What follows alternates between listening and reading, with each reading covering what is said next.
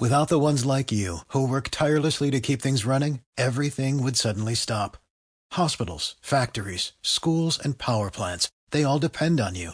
No matter the weather, emergency, or time of day, you're the ones who get it done. At Grainger, we're here for you with professional-grade industrial supplies.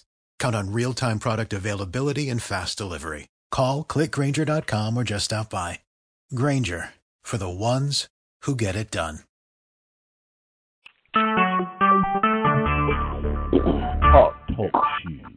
Recorded live. Hey, welcome to the WBBN podcast tonight. It's on beaver, nuisance control beaver. We'll probably also talk a little on the fur trapping end of it. My name is Kevin Dahn. I am the owner-operator of WildCatch Nuisance Animal Control out of northeastern Michigan. And my co-host is Will. How you doing tonight, Will? Oh, I am having a busy season so far. I'm Will Langman. I'm the owner-operator of Langman's Wildlife and Pest Control in Terre Haute, Indiana. And tonight we've got the world-famous Jim ComStock with us. Whoa. Now you got to follow up with that. I don't know about world-famous. Well, we're going to be talking beaver control tonight. All right.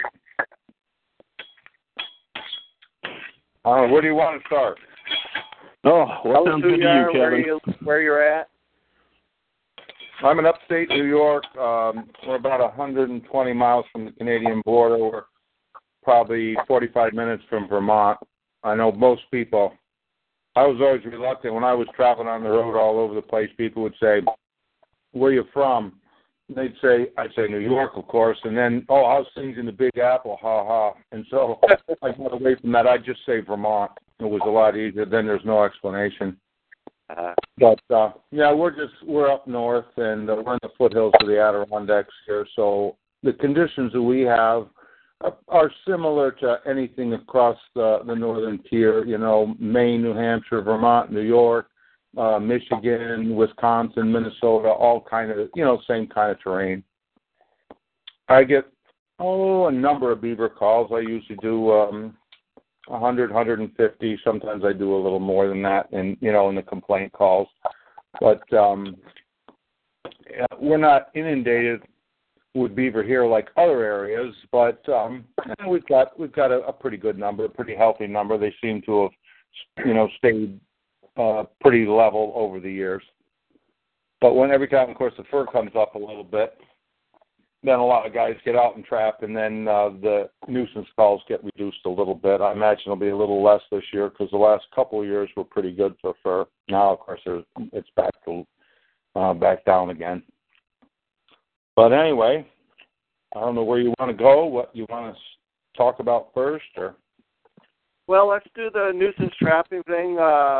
Talk about your cage traps or your methods that you use or used to use. Well, I guess, if somebody had asked me back, 30, 40 years ago or told me, they would have said, you're going to be using cage traps in your old age. And I would have said, you're out of your mind. There's just no way. Conibears bears were it. And what's happened is it's been an evolutionary process.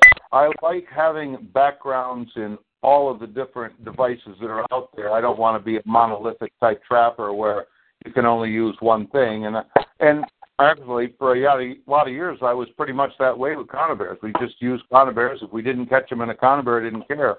But as soon as you get doing the nuisance stuff, there's only one beaver that counts, and that's the last one. So unless you have all the devices, you're just not going to go out with one device and get every beaver every time. I mean, even snares. And here in New York, we're pretty much have a wide variety of everything we can use. We can use snares, footholds, conibears. We're permitted to shoot them under permits. We can use, of course, the Baileys and the Hancocks, and now the live traps that we're building.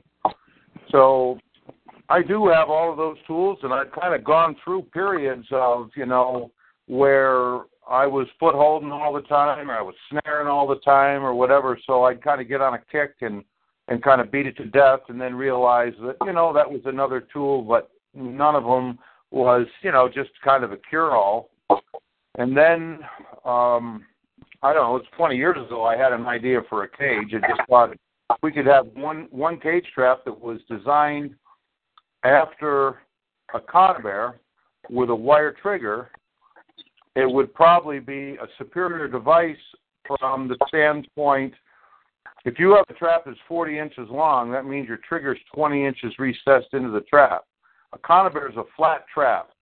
It only springs out 5 inches from center. They're 10 inches high. Some of them are a little bigger, but still, basically, you've got a plane, and the trap goes in both directions, 5 or 6 inches, and that's it. And it reaches out, and it can actually kick animals out at time if they're not squared up to the trap. Whereas with a cage trap, it's a swim-through power door wire trigger trap, and it's also set up so that it has quite a bit of travel in the trigger, which allows the beaver then to even pass center when he's caught. So when that trap fires, the beaver is the body on a 50-pound beaver will be about 32 inches long from his nose to the base of his tail. So if you've got a trap that's 20 inches to center with 4 or 5 inches of trigger travel, with the trap that's set upside down with a power door, when the trap fires, his back feet are over the door and it pushes him right in. The only thing that's remaining out is the tail. He pulls his tail in and he's caught. So as far as beaver actually springing one of those traps, a whole lot more of a rarity than it is with, say, a conibear. And I've had excellent luck with conibears too. I went through periods of setting, just used to set the channels years ago, and then I started getting into caster, and of course now I love the caster with them. But I got into 660s, and then I even made my own self-supporting 660s, so I've got a couple different kinds. And what's nice about those, I could do the same thing with the caster I do with the cages, and I've had very good luck. But if you're doing nuisance work and you're around populated areas and you got kids and dogs, you're thinking when you go to bed at night, are you going to have some sort of a problem, somebody getting into your trap, and you just don't want to be in the paper in the morning with, something happened. So that's the thing that kind of steers me away from, footholds and conibears and even snares sometimes, is the safety factor. I gotta turn this dog down. If they only had a volume control. Oh my God, it's my daughter. It's my daughter's dog, and we're blessed with it for a month. But anyway, the safety factor, of course, in any ADC thing and perception and everything else, it's nice to have something where you go to bed at night and you just don't worry about it. I was telling some stories about things I had happen. I caught a trapper in a 330 one day. I had set it for otter. I was using the Leffler frames that they were set in probably, 3 feet of water, so the whole frame was completely underwater. And, of course, when he called me up afterwards, he said, I never saw those traps. And I said, well, that's kind of the plan.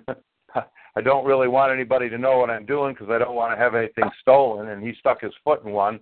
And last year when I was, I'm down in a pond, this golden retriever comes screaming down, jumps in the pond, of course. He's over scratching in an old beaver house, swimming everywhere. And I'm looking up and down. He's swimming up and down the channels right where I just got done setting the cages. And I'm thinking, I'm very happy I don't have a 660 Magnum in there. But the cages now is pretty much all I use. Last year, out of 126 beaver, I took 119, which translates to 94%. I think I got one in a Hancock. I got a couple in 660s. I got a couple in snares. I think I got one in the CDR. So like I say, I've got all the devices, and I use them when I have to, just the way the situation is. But It's a whole lot more of a rarity now. A lot of times I'll go down to a pond. If I can get there just about dark, it seems a little bit counterintuitive. I know a lot of people will say, well, you get there first thing in the morning and whatever. I say, yeah, I'm usually out by the crack at noon. But a lot of days I don't really even get to a pond until 7, 8 o'clock. I want to get there at dark. I want to put the trap out with a little bit of lure. The beaver are coming out. I stand a lot less chance of catching non-target stuff because as quick as I put the trap out, the beaver's popping his head out of the house. He smells the caster, and if you stuck around, you'd probably see most of them get caught. I've watched them get caught and heard the traps go off and everything else when you get there late like that. And if you set a pair of traps where there's just a pair of beaver, a lot of times at dark you come back first thing in the morning, you got them both. You're there 10 minutes setting them, and you're there 10 minutes picking them up. But if I go into a spot and there's good channels that present themselves and they're real easy setting, that's fine. I'll go right to them. But otherwise, I say I'm pretty much a caster guy now. I've had such great results with it. I mean, the stuff is anybody who's used it, it's just a beaver magnet, and they'll turn right around and come right to you. So that's my story, and I'm sticking to it.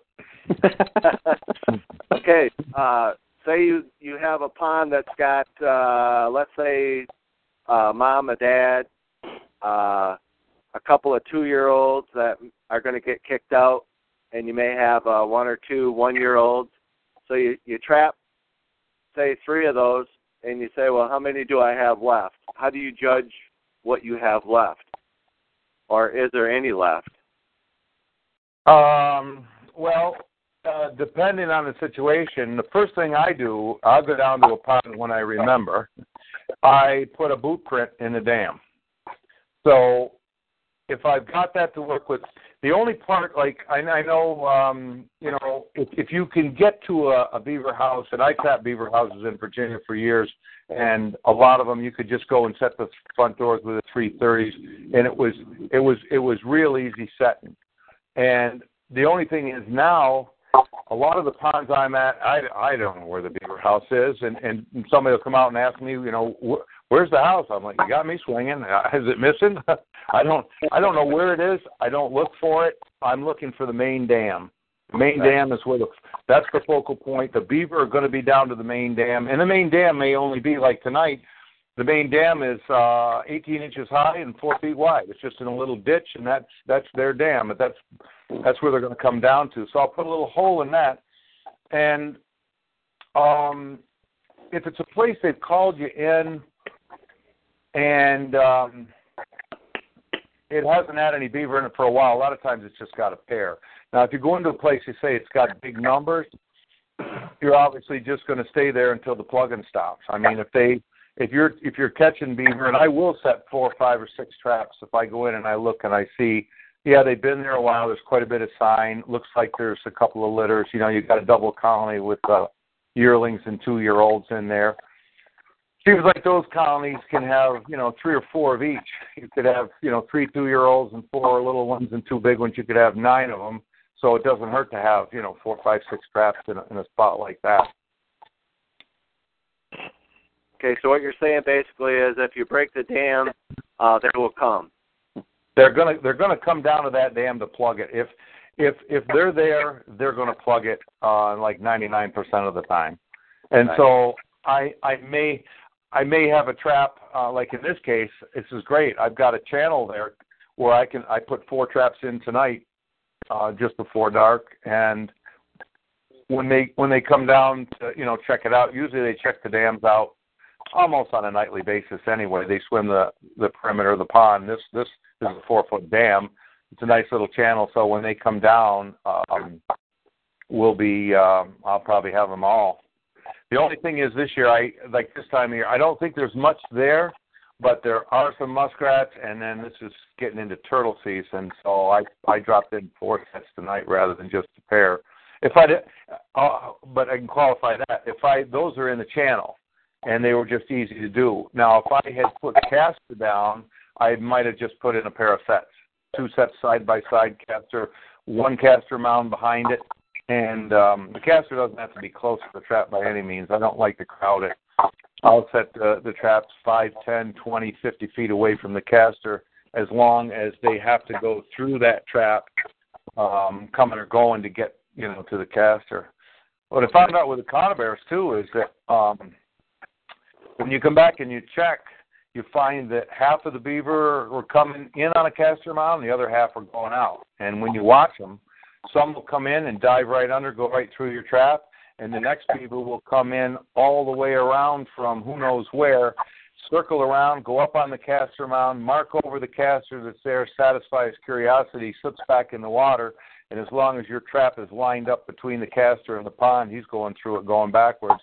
And you got 2 shots at him, and it really doesn't make any difference which way you catch him as long as he's in a trap. That's true. So you say, do you make your own caster bait? Lure, I should say? I grind up some caster, and then I throw everything. Sometimes I'll throw a little glycerin in it. Or I remember one time I was doing a demo, and I said something about caster, and Paul Grimshaw said, put some Tonquin in it. He says, that'll make it work good. So I'll go get a bottle of that artificial Tonquin. It's I guess I don't even know the real Tonquin. They say you can't even get it anymore, and I don't think it makes any difference. This artificial stuff, whatever it is, it puts a little extra onto it. I'll put a little oil sac into but it's like, as far as caster goes, I don't know if I've ever had a good batch, but I've never had a bad batch. If it's got caster in it, a beaver's coming to it. I don't know if there's anything you could mix with it that wouldn't work. You could put vegetable oil or mineral oil or anything you wanted with it, and as long as it's got a caster base, that beaver's coming to it. Right.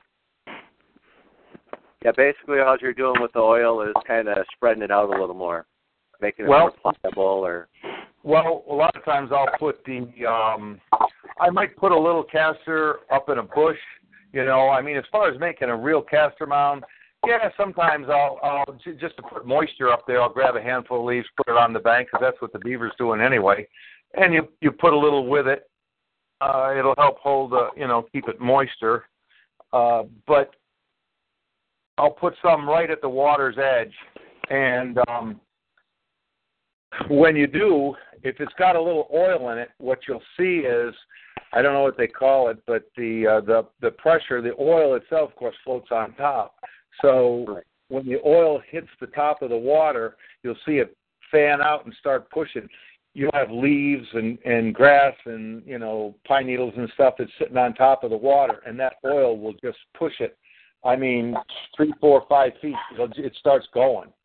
And so you can see a beaver's nose is right on the water level, so he's going to smell it. And that's the other thing. With the wind direction, if the water, you put the oil on the water so the lure is right there in his face, the wind direction usually, if it's coming even from the opposite direction, it'll swirl a little bit. If he picks up just one little tinge of caster, he's coming to it. And you don't need much. I remember one time, when you grind up your own caster, you have access to it and whatever. All the times, I'm smearing it on there. But I had one night I forgot my bottle, and all I had was a jar that had a paper towel that had remnants of a little bit of caster on it, where I might have wiped it off or something. And I picked it up, smelled it, and said, well, if I can smell it, a beaver can. And I was using conibears at that time, and I remember just ripping the little towel in half, putting a piece behind each one. I had a beaver in each trap. Cool. So they got a great nose, great hearing. They can't see anything. They'll swim right up to you. Had one a couple of years. Well, a few years ago, I had them, coming right up to me. I'd go back to the truck and get the rifle because I was afraid. Because you put the lure in and out of your pocket. It's on your hands. It ends up on your coat and everything else. You smell like a beaver. And the big males, they'll come right up to you. And so I'd go back and get the rifle because I was afraid of getting bit. And I'd shoot them, at literally 6 feet. So there was one night I didn't have the rifle with me. I just had the potato hook. And I thought, I'm going to get this bugger too. So he smelled the lure and he kept coming in closer, and then I started enticing him. I made little noises like I was chewing, and he came right up and I beamed him. But they'll come in that close.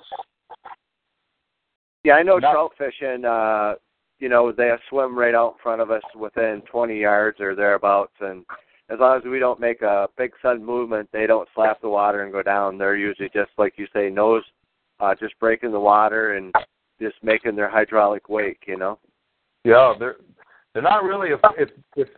If they smell another beaver, which is the caster that you got in your pocket, if they smell that, they really don't care that you're a person, because they've got to be able to smell both, Mm-hmm. But they're so overwhelmed by the fact that there's another beaver in their area that they don't pay any attention to the human scent at all, and obviously they're downwind of you. Right. Yeah, everybody you talk to say that, obviously most wild game have a keen sense of smell, and they say that they fear the human. I guess if you're not throwing sticks at them or bow and arrows or whatever, that they're not going to technically fear you. Because, like I say, they swim by us within 20 yards or even closer while we're fishing and think nothing of it. They go down river and come back up with the stick, and next thing you know, they come back again. So they're not that fearful of human. I would imagine in areas if they're being harassed, then they would be. But other than that, they're pretty agile. A lot of times too, they're right in neighborhoods, They're right behind somebody's house, and darn well they smell people every single day. So they're not, just not afraid.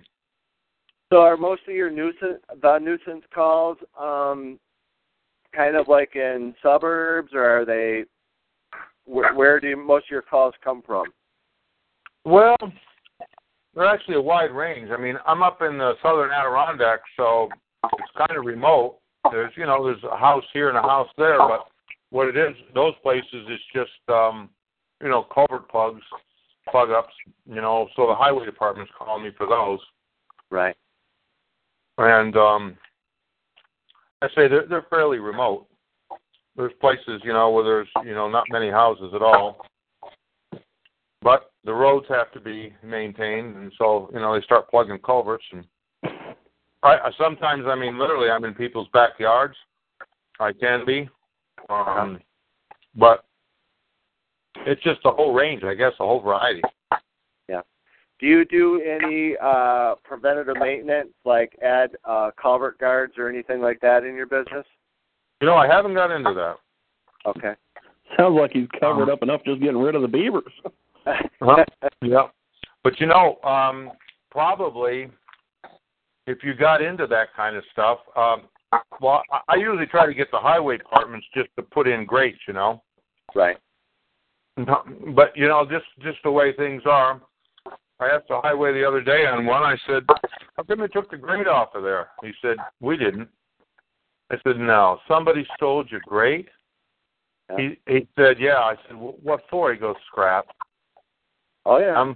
Yeah, how much can 70 pounds of scrap steel be worth? It's like, oh, my God.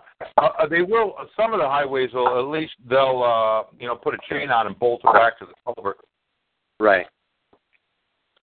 Yeah, whenever I do something like that, I get the stone shaker screens from the local aggregate, and they may have a hole in them or something like that, as far as no good for the stone, for the filtering of the stone, and they just throw them out. They just, go ahead and take them, Kevin. But what I find, that's a great idea. What I find is most people steal the T-post more than they do the screen. Oh, yeah. So, you're looking at, maybe a $4 T-post at best, and you have 10 cents worth of wire to hold it on, And the next thing you know, you go there and you find your culvert back all pushed full of mud because somebody stole your T-post and your screen's packed full of mud, laying down and just covered up with the debris that the beavers push back up. Now, of course, you know you're running the same thing we're running into. If the culvert is plugged at the mouth at the screen, it's easy to maintain. But if it's, the worst thing to have is like a 4-foot culvert that's plugged 20 feet down in, And I had one of those too. It was actually at a military chemical depot, and it flooded over the streets and everything. Oh, that was a nightmare. Yeah. No, it's a nightmare sometimes. Oh, that was a total blast. We went to the other side of the culvert and we're starting to pull sticks through the other direction, trying to loosen it up, and it finally just gave. Oh, no. When you finally get a hold of them and you get them to puke out like that, it's nice. But I swear, some of those things you think that they're like glued in. You're one stick at a time. Oh yeah, that was basically it. Because I wasn't walking in the culvert, so I had like our chimney rods with a hook, just fishing one stick at a time. One stick at a time, and 2 hours later, and you remove like 6 inches of the dam. Oh, it's hateful. Yeah, but once you get it loosened, all that pressure just pushes it right out. Oh, that's nice when they blow out, yeah. Yeah. I see we have a fella on from Central Kentucky. How are you tonight? Yep, that would be Anthony Wilcox. Okay. Good, Will. Good, Jim. How are you all? We're doing good. We kind of got the show on the road. We're letting Jim speak about his cage traps that he uses and his other experience. I'm sure you've been on a little bit, so you've been hearing what we've been talking about. Yes, I have, and I was going to ask Jim. Jim, do you all got coal fields or natural gas lands in your part of the Adirondacks? Not that I know of, no. I didn't know, because most of my beaver work is down here in the Appalachian, and the coal fields and stuff, and the wetlands that the natural gas guys put in. I do a lot of control work on beaver in the sludge ponds, or catch ponds as they call them. The EPA finds the coal fields and the natural gas people out to yank for every pond that have beaver in it. And they're so fertile. What goes in their ponds is lime and iron. And when they dig these ponds, the cattails and the willows pop up overnight. And every pond in Eastern Kentucky has beaver in it. Wow. So tell us who you are and where you're from and the name of your business, Anthony. My name's Anthony Wilcox. I own the Wilderness Company. I'm from Central Kentucky. I trap all over the state of Kentucky, Pennsylvania, Tennessee, Virginia. I'm more old school trapping, probably like Jim. I use a lot of cages. I don't do a lot of residential work. I do the large management areas and do a lot of beaver, do a lot of coyote, and a lot of coon, possum, skunks, groundhogs, and that sort for the horse industry. Mm-hmm.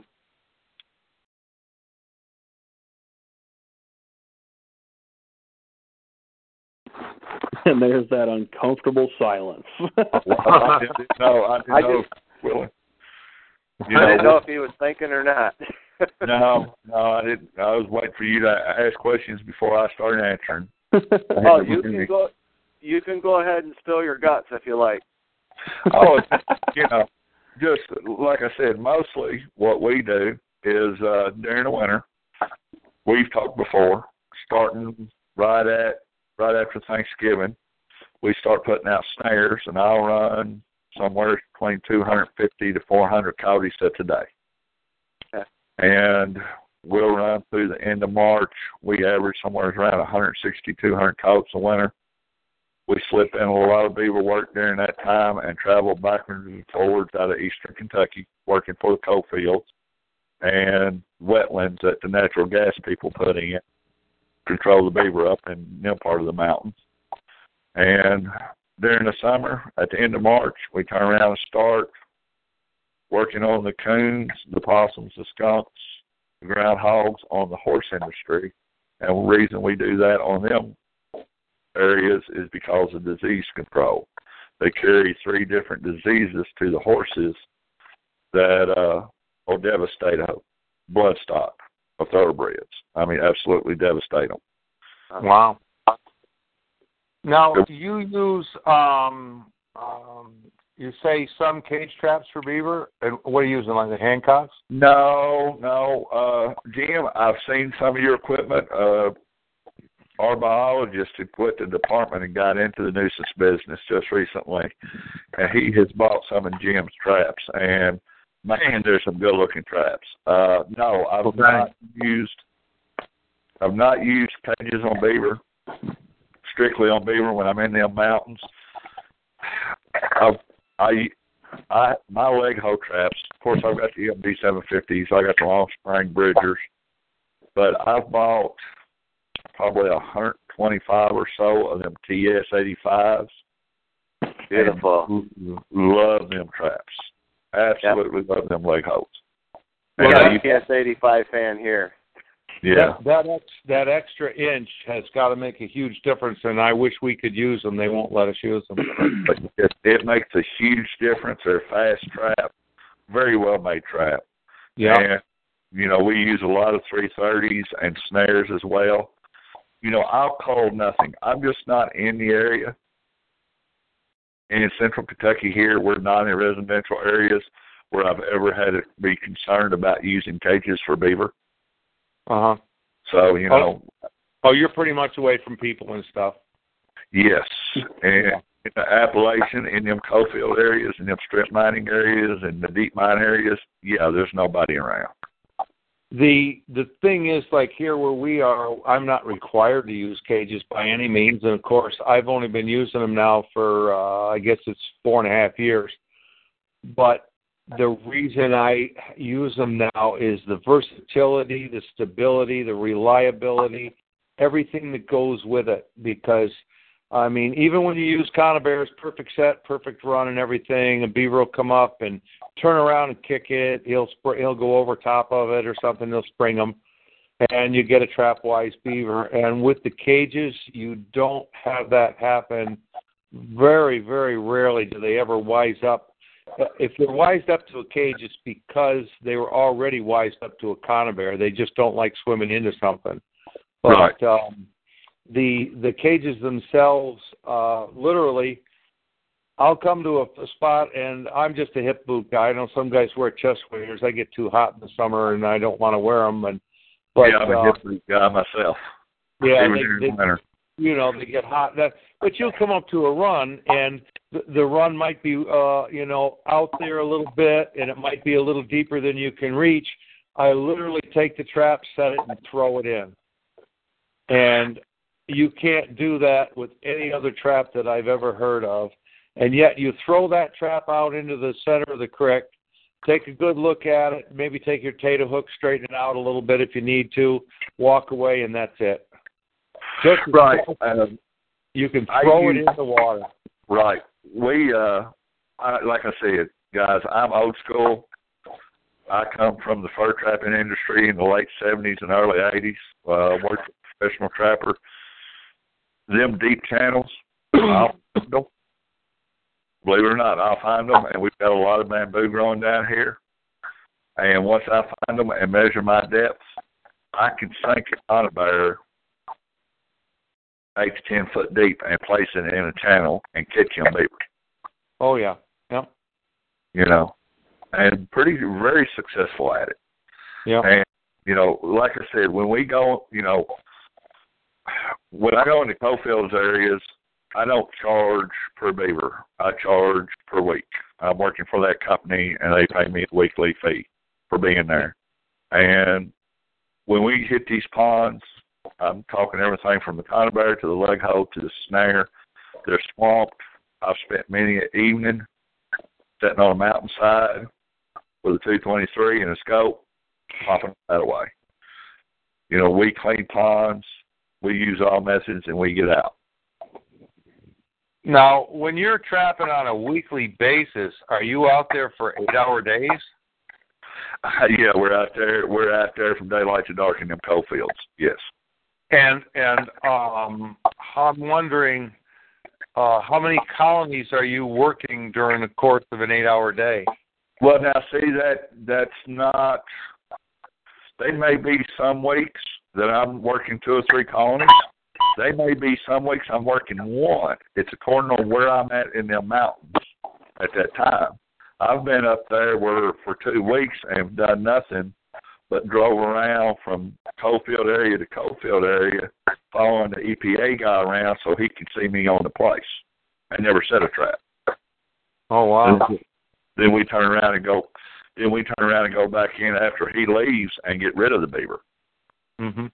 So you can be in one county here in eastern Kentucky, and it will literally take you 8 hours to go from one end of the strip mining area to the other end, up inside them mountains on them coal roads. Wow. There's one road that I drive, one area that I've took care of for 3 years. It's 18 miles from the township on a coal road to get back to the site, and it takes 2.5 hours to drive them 18 miles. Oh, boy. Yeah. I mean, just rough terrain wearing it. Wow, sounds terrible. Well, I guess that's why I've got that business, because I will go do it. Wow.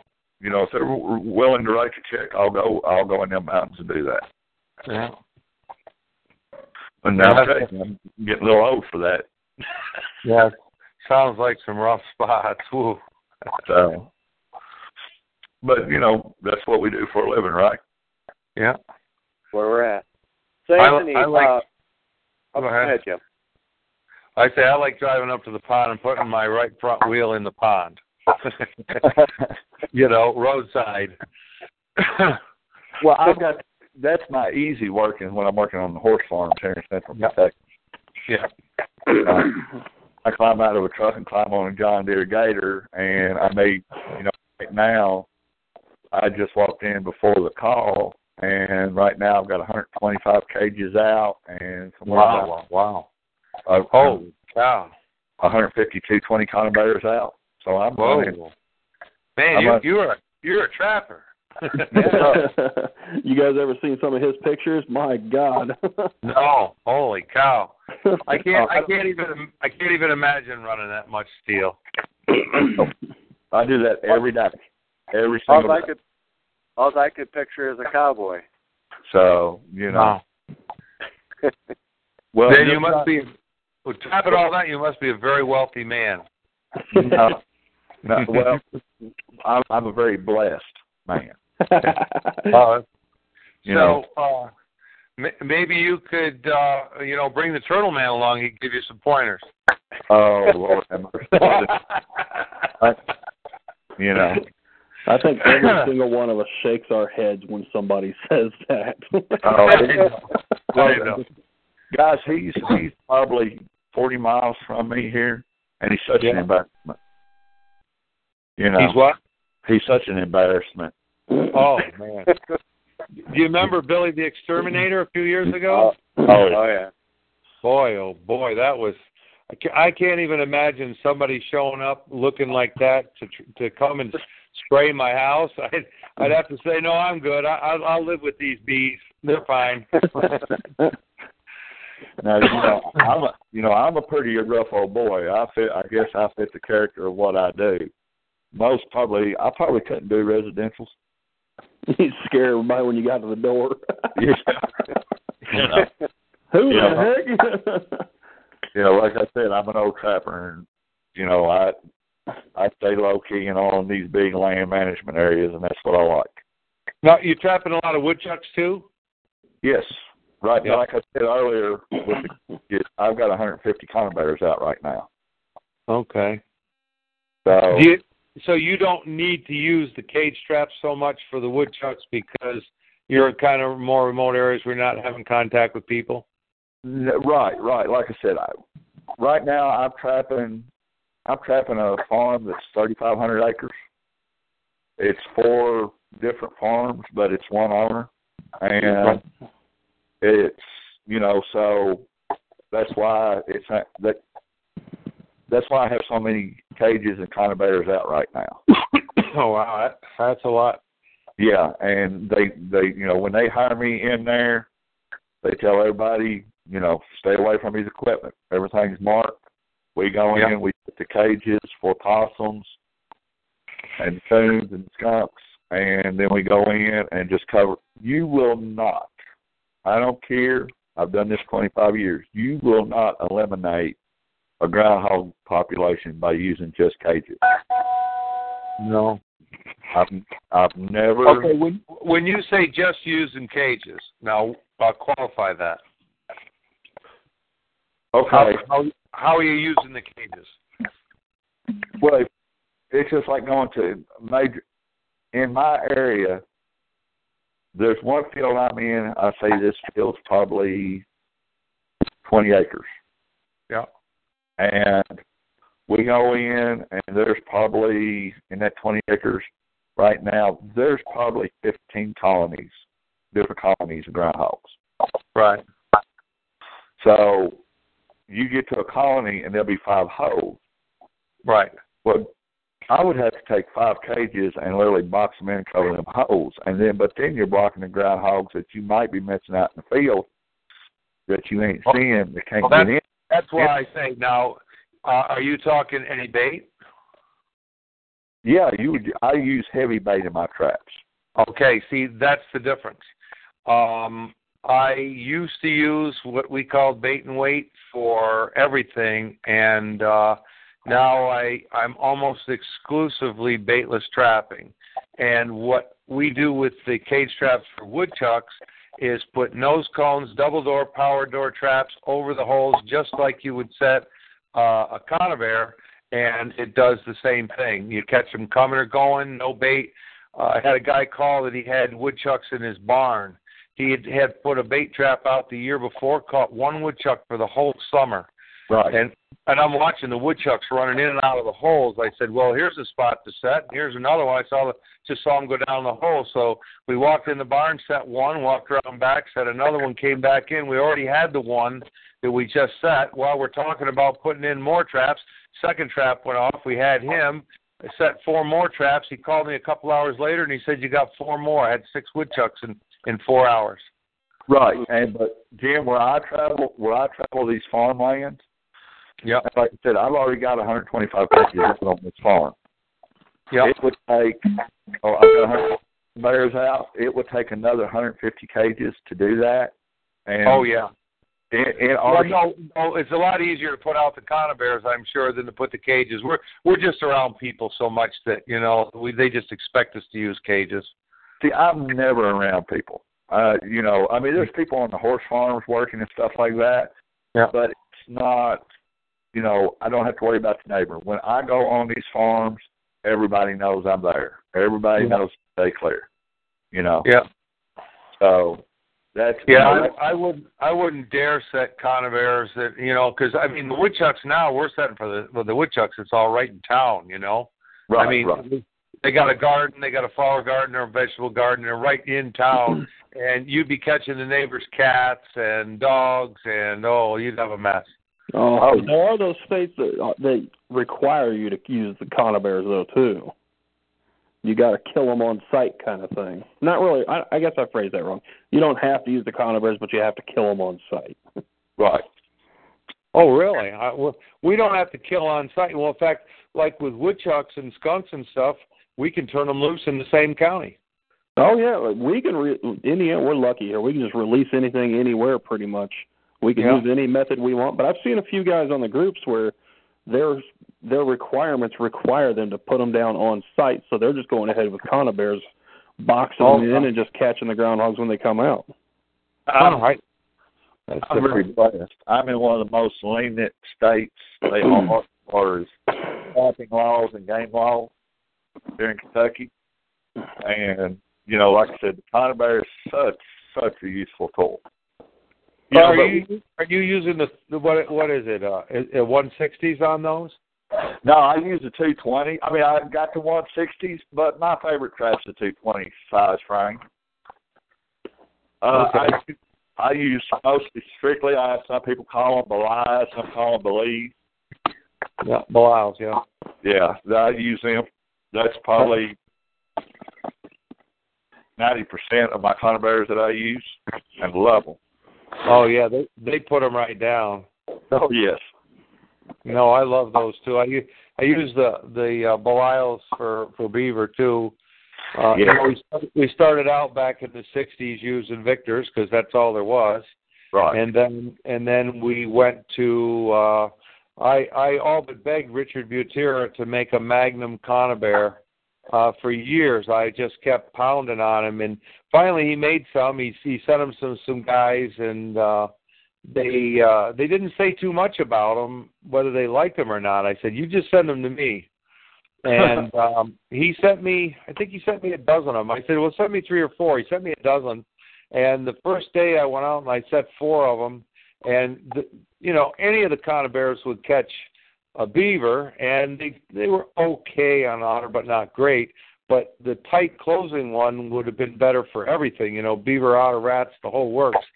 And the first day I had 4 rats in a row. I had one by the tail, and I stood there with tears in my eyes. I was so happy I couldn't stand it because I'd missed so many rats over the years in the regular 330s. The gap about a quarter, 1 1/4, 1.5 inches after they fire. But then the Belials came out, and I still use the BMI sometimes, but Belials are great. And when you turn them into 660s, man, it sounds like a gunshot when you fire one. I bet it does. And, they're loud. With Belials, I like them just all around, everything about them. I like their safeties on them. Yeah. The safe trap, Are the Belials, are they the ones with the built-in crush bars? No. You know what I'm talking about? That's Savageau. Okay. These have a Canadian bend. They just I don't know. It's a crush bar. It's a third bar. These they close tight. Right. Right. They close dead tight. They called it a Canadian bend, but they're all different now. But they made one with a third jaw on it, the Savageau, and that's okay. That's kind of like that. What is it? That 12-16 John Coretti trap. But I just like the Belials too. I think they're the greatest. Yeah, I like them. Only thing I change on the Belials is I don't like cable on my conibears. Oh, beaver twist cut. I put machine chain on them. Yeah, that's what I do too. Yeah, I put about 5 to 6 foot on my 330s, and I put 2 to 3 foot on my 220s. That's exactly what I do. I got 5 feet of machine chain on my 330s and 660s. Right. Yep. Yeah. And what's nice too, I'm just able to wire them up with some 14 gauge wire, light wire. Put a little twist on because there's so much of a sweep. They never really get any purchase on it. Don't wind it up, and they never break it.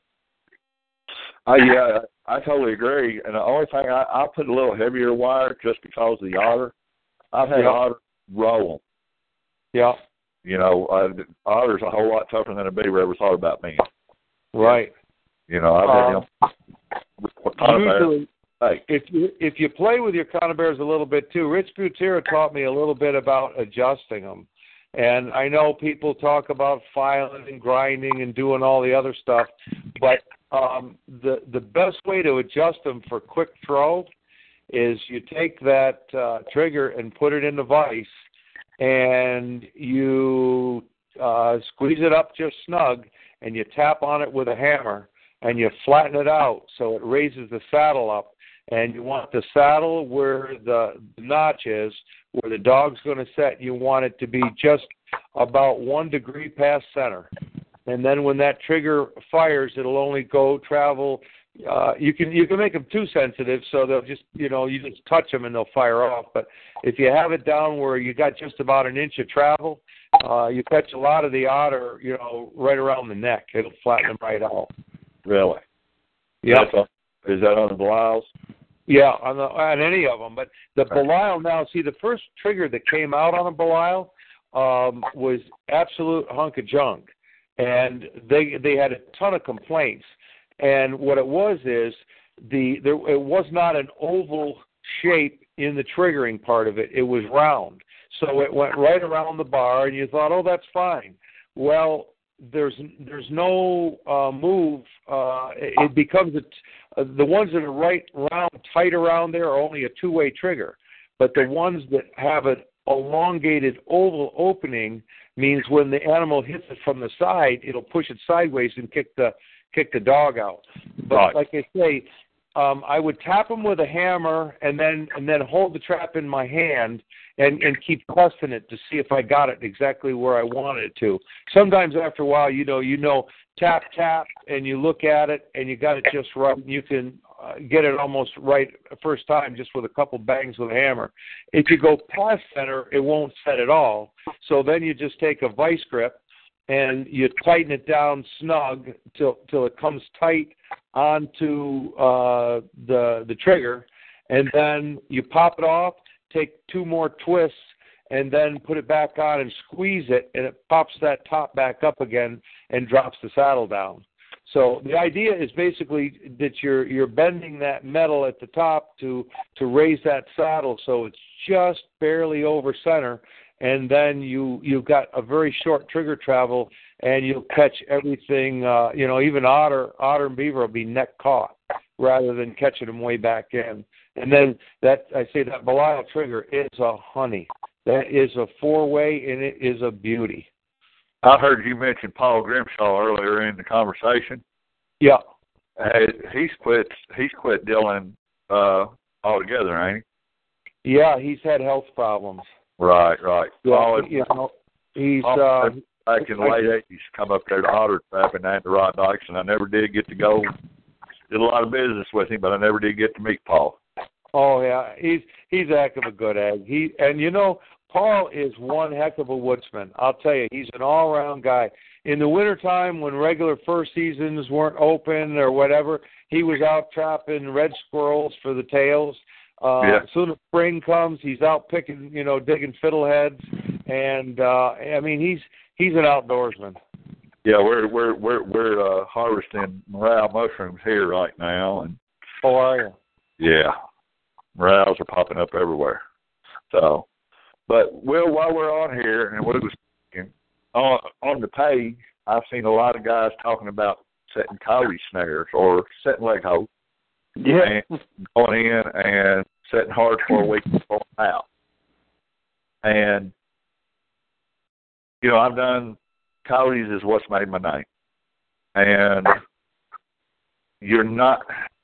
I know I'm probably going to get a lot of grief over this, but you're not going to catch all the coyotes in a week's time. Oh, no, never. It normally takes me at least a 30-day round. Yeah, my second and my third week on the line are the hottest weeks, always. Okay, wait a minute. What are you saying about catching what? I'm missing the word. Coyotes. Oh, coyotes. Okay. Yeah. Okay, yeah.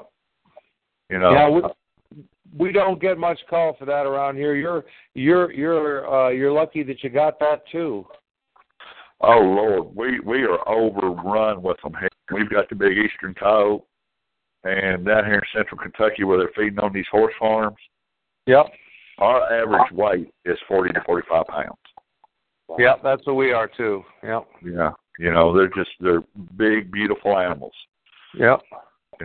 I love catching them, and we're still allowed to use locking snares here in the state of Kentucky, which makes work so much easier. Right. You got a dead dog when you get there.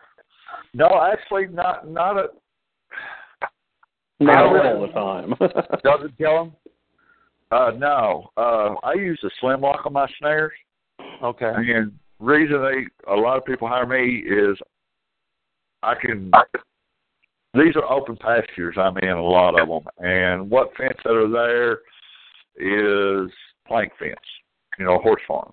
And I can snare these areas. And a lot of horse farmers don't want the red fox caught. They like the red fox. So I have to set my loop a little bigger so the reds will pass through.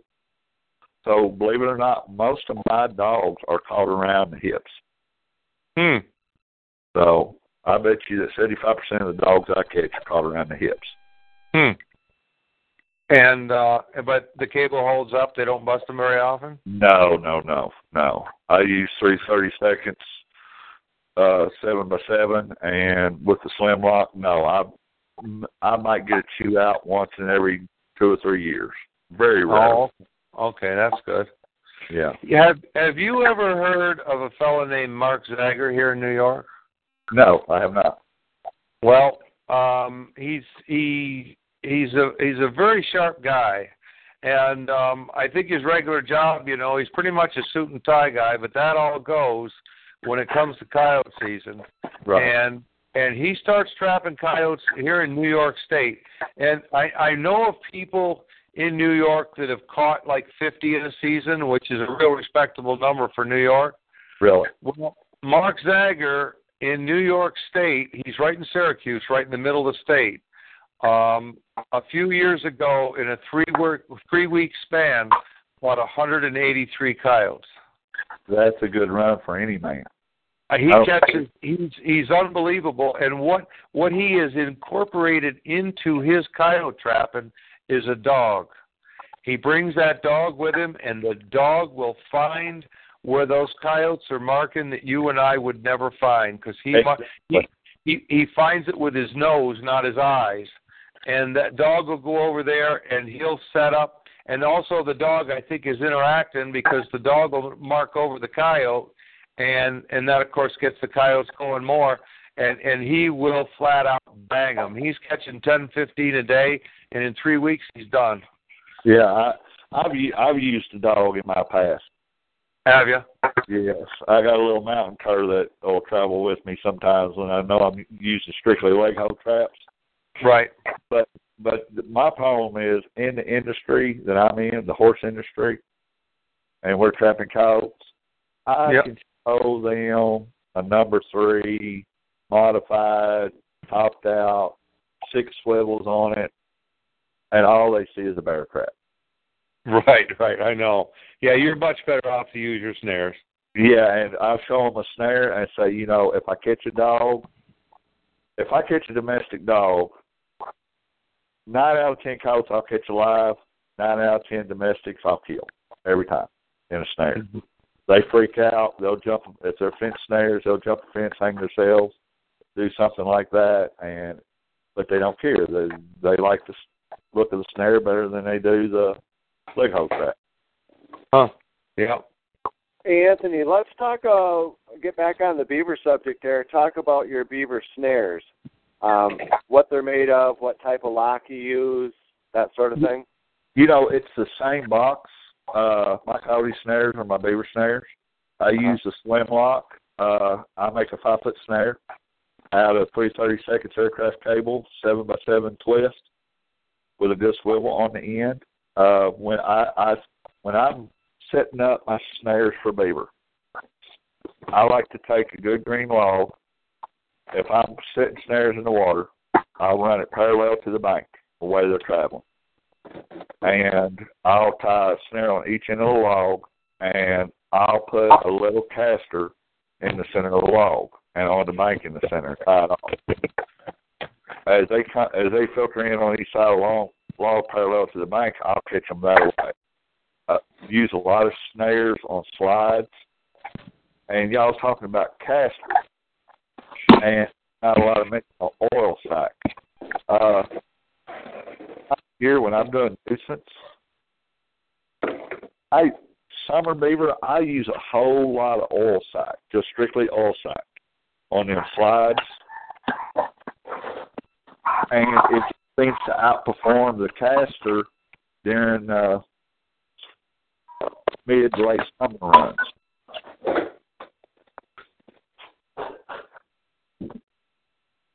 So, any comments on just using oil sacks? Nope, I use them myself. Usually I mix it, just like Jim, I mix it in with my caster that I grind. Right. I use the whole oil sack. I don't use just the oil. Right. I've used just the oil, and what I'll do is I'll put just a drop of it on a leaf, and I'll rub it down the slide and set my snare. For some reason, them beaver, they're attracted to it. They come right into it. And there's a good 60% better catch ratio on just pure oil sack with snares than they are if I put castor above the snares. During mid to late summer. I haven't. I mean, there's times I've heard the stories about, guys using oil sack, and I've got I've got oil sack with me, but I just haven't used it because, I mean, where I am here, if I put a little bit of castor on the bank anywhere, I'm going to have a beaver. They come right into that castor so fast. What I've heard, though, that if you get a beaver especially that's wised up to castor at all, right, that if you put out just a little dab of that oil sack, that, basically the oil sack is just the smell of the beaver itself. It's not a beaver that's barking over. That's just the smell of the beaver. So I'm sure that disarms him. He just knows another beaver's been there, and now he wants to check it out. And I'll catch a lot of young beaver on that oil sack as well, instead of using castor. Let's go back to Paul Grimshaw. Did you ever buy any of that aspen bait that he made? When you now, what was the name of the bait? I don't remember the name.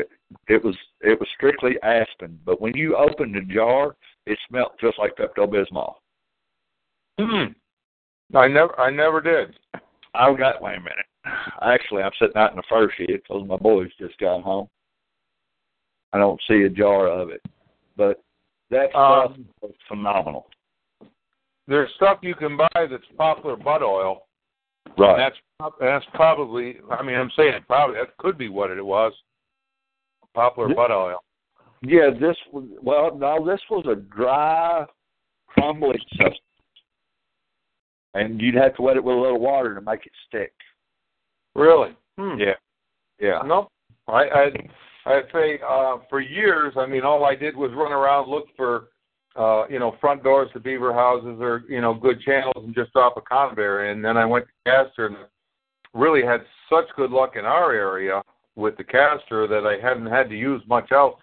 If I get one that's smartened up to it, I will just go grab a little poplar branch and put it along the bank, and the beaver will come right into that quick. I agree, and I bought some lures from Catch Brothers called Mud River. Mm-hmm. It's got castor in it, but Caitlin won't tell me what else is in it. But it's a change up for trap shy beaver as well. What I use it for, but it's also very good on otter, and I've actually used it on coyotes, and it's worked very well. So, but I kind of use quite a bit of different food lures and baits as well. Everything from Dobbins to Bob Wilson stuff to a upcoming bait maker, Jeff Dunlop. He has some stuff out. It's called Big Pile. I tested that out for him. It works really well, and it's basically a castor-based lure itself, But I do, just like Anthony says, I do a lot of different stuff for change-up, You get those ones when you're down to your onesie-twosies left in the pond or whatever, and, you say you use Dobbins wood chipper, or even, like you mentioned about the popple branches, I guess I try everything I can. When all else fails, go to the next one. But a lot of my beaver, when I go into these areas, they've never seen a human. Some of the areas that I trapped, we'll be sitting ponds, and I've got elk bugling at us. So, we're in some very remote areas when we trap beaver. They have not been harassed, and that makes your job a lot easier. Do that. If I got a last beaver to get, usually I'll go to a small dam break set, Yes, I love them. I'll use a foothold and, just set for a hind foot catch and let him come in. I'll put a few sticks in his face so they're he's got to, drop his feet, and he starts moving those around, and put it on a slide wire or whatever, and it works quite well. The other thing is I do with the cages. I've had times where I'll set a cage out, and the beaver will not go through that cage. I'll put conibears out too, will not go through the conibears. And then I'll take that cage and go over on the dam, turn it upside down, leave one door closed, one door open. The upper door that's out in the air, it's up, laying on the dam, that's closed. The one that's open is upside down, and it's just under the water level. If I don't want anybody to find it, I'll put a little rope of fabric over the whole thing and then cover it with mud and sticks. You can't even see the trap. And then reach up through underneath the trap, grab just a small plug of mud, pull it out, and get it trickling. Put a stick or something there so it makes noise. And sometimes if you got a smart beaver like that, he may not hit that trap first night or second night, but what happens is you have a unique set, because now the beaver cannot maintain the water level of his pond or raise it until he plugs that hole, and the only way he can plug that hole is going inside the trap. And I've done very well with that dam break set with the cage traps. I've done that with snares and conibears both, and if they refuse the conibears, then after about 3 days, I'll put in the snares to do the same.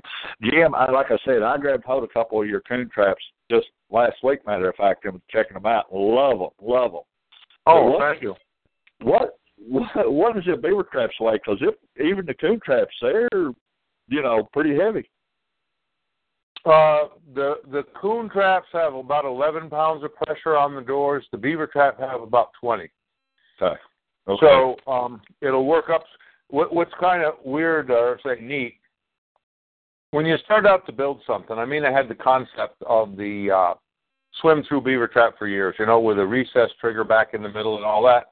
Right. But when you build it, it's only afterwards that you realize, oh, wow, I can set this thing on land. I can set this thing sideways. I can set it upside down. There's no wrong way to set the trap. And yeah, I love your trigger mechanism. Thanks. The trigger, of course, it has the similarity to a conibear in that it has a wire trigger, but it's its own trigger that was developed for the trap itself.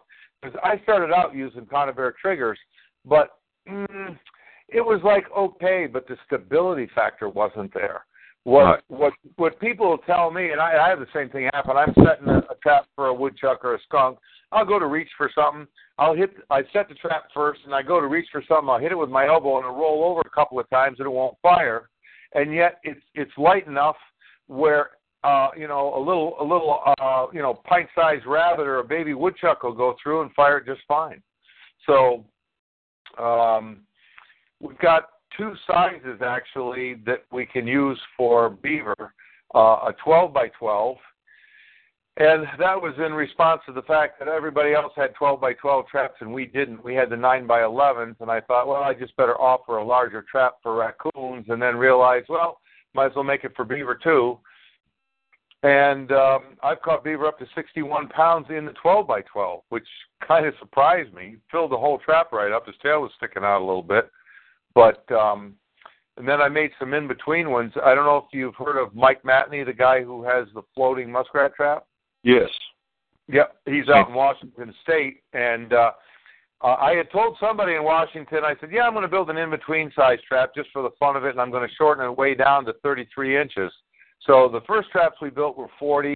The production traps now are 39. I had some 36, and I was going to go to 34, and I said, well, I'm going to go way down. So I built some actually 32 and 33 inches long, and I'm still catching 50-pound beaver in traps even that short. Really? See, we've lost, here in central Kentucky, we've lost all our rats. Oh, no. Yeah, we have. Back when, like I said, I come from the fur trade era, it wasn't nothing to go in and plug in a bunch of 110s and come out with 50 rats a day. That used to be easy. You're lucky in central Kentucky, right around here today. If you can catch 50 rats in a season, you're doing an awesome job. We've depleted. Do you think birds of prey or something are getting them? No. Here in Central Kentucky, most of the farms is cleaned the banks. We have no cattails, no willow growing around the pond. No feeding. No feeding. And they plant fescue grass. Mm-hmm. And the fescue grass has just killed our rats and our rabbits. We have no rabbits.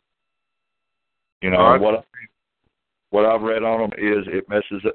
It won't kill them, but it messes up their reproductive system real bad. Oh, that's so bad. Yeah, because it's. We'll go to a pond. People call, say we've got rats, and we'll go out there and we'll catch one or two in a 10-acre lake, and there's just nothing there no more. Even in our little marshy areas that we have, that we used to just run and plug 110s with some cane in and catch slew of rats, they're not there no more. They're gone. Wow. So there's no big pockets of them. That's too bad. Now you get up in the mountains, and you was talking about the dam breach set, and I love that set. In the deep mine areas, the coal mines that goes underground, a lot of their ponds where they pump the water out, these ponds, they may be yards long, maybe 25 yards wide, and they're almost a big rectangle. And they put what they call a catch skirt. They'll run a big heavy piece of cable from one side of the pond to the other in 2 or 3 places, and they have some kind of fabric that hangs all the way down to the bottom that supposedly catches any of the chemicals or anything that they pump into the water. And them things I love going in them ponds, because on each side of them skirts, there's always that 12 to 14-inch gap on each side of that skirt. And setting them up with conibears, it makes I won't even set a leg hole in a pond like that. I'll go through and set each side of them skirts, and I will kill every beaver in that pond in no time flat. Where they trap on each side of them skirts. So, you know, there's a lot of good sets out there for beaver. And like I said, I'd love to see the cages work, but honestly, I don't think I could haul one of them things back in the mountain. Well, it depends. I guess everybody's situation is different. It depends on how far you're walking or whatever. The 12 by 12, you know, if you've got nice tight runs, they'll work fine. And I think they weigh about 17 pounds. The heaviest one weighs about 22. So they're not, you know, heavyweight. What I do with them, like I went back in the spot this afternoon. I'll put one on they're just, you know, one of those jet sleds, you know, just a plastic tub. And I can drop one, depending, I can drop either 1 or 2 in the sled. And then I can put one, I take bungee cords and I put big snaps on it. And I put one on my back and carry it just like a pack. So, you know, 20 pounds isn't bad to carry. And then if I drag 2, you know, it's not too bad. And actually, I had a place a couple of years ago that it was this time of year, and the guy had the beaver. They were up on a mountain, and I thought, well, I mean, I could carry in my conibears. I walked in one time and looked it over, and just the way it looked and everything, it was going to be not easy to set. It was just one of those spots. It was just nothing. It was a gimme. And I went in I took in 3 or 4 cages one day, and then I took in 3 one day and 3 the next day, and I had all the beaver. I think there was 6 of them, and I had them in 2 nights. So even in that case, I was very glad to put them in because I needed to do so little once I put them in the water. You know, You don't have to do a lot of fencing and narrowing and crazy stuff. You just drop the damn thing in, and the beaver swims through it. And how do you? Even though it was back in, I was glad I did it. I mean, I think there's a girl on my page, Mousy Ware, I think is her name, where she goes by. Yeah, and I think she uses your traps for trapping beaver. Yep, I know she's got one. Yeah, and she's floating these out there. what draw? Do you just use caster inside them traps that draws them into that trap, or are you using a food-based look? What are you doing? Well, usually when I use caster, all that I do with it is I go along the edge of the pond and I try to find a natural spot where it's just a little bit narrowed up, nothing special, but just kind of narrowed. Right. And then I'll put two of them side by side.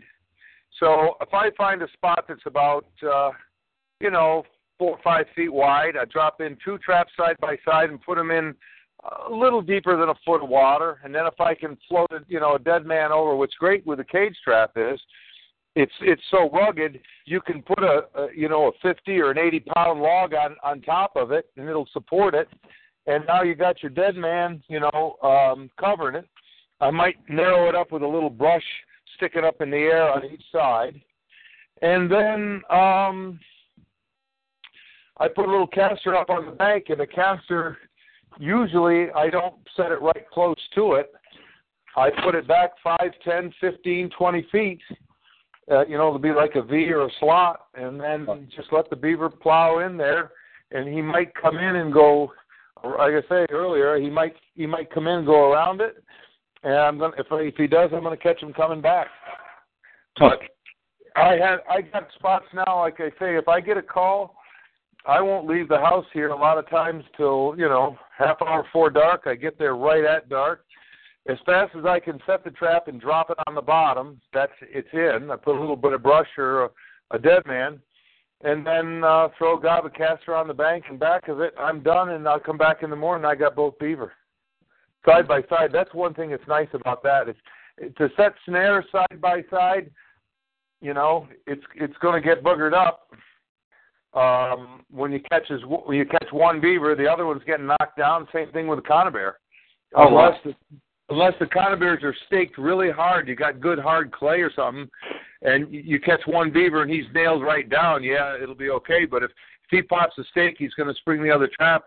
And I've had places, what was the culvert? It's an 8-foot wide culvert. I put 3 of them, covered the whole culvert. Rather than spend time fencing, I might as well fill it with a trap. And I'd already caught this one location. I think I'd already caught 5.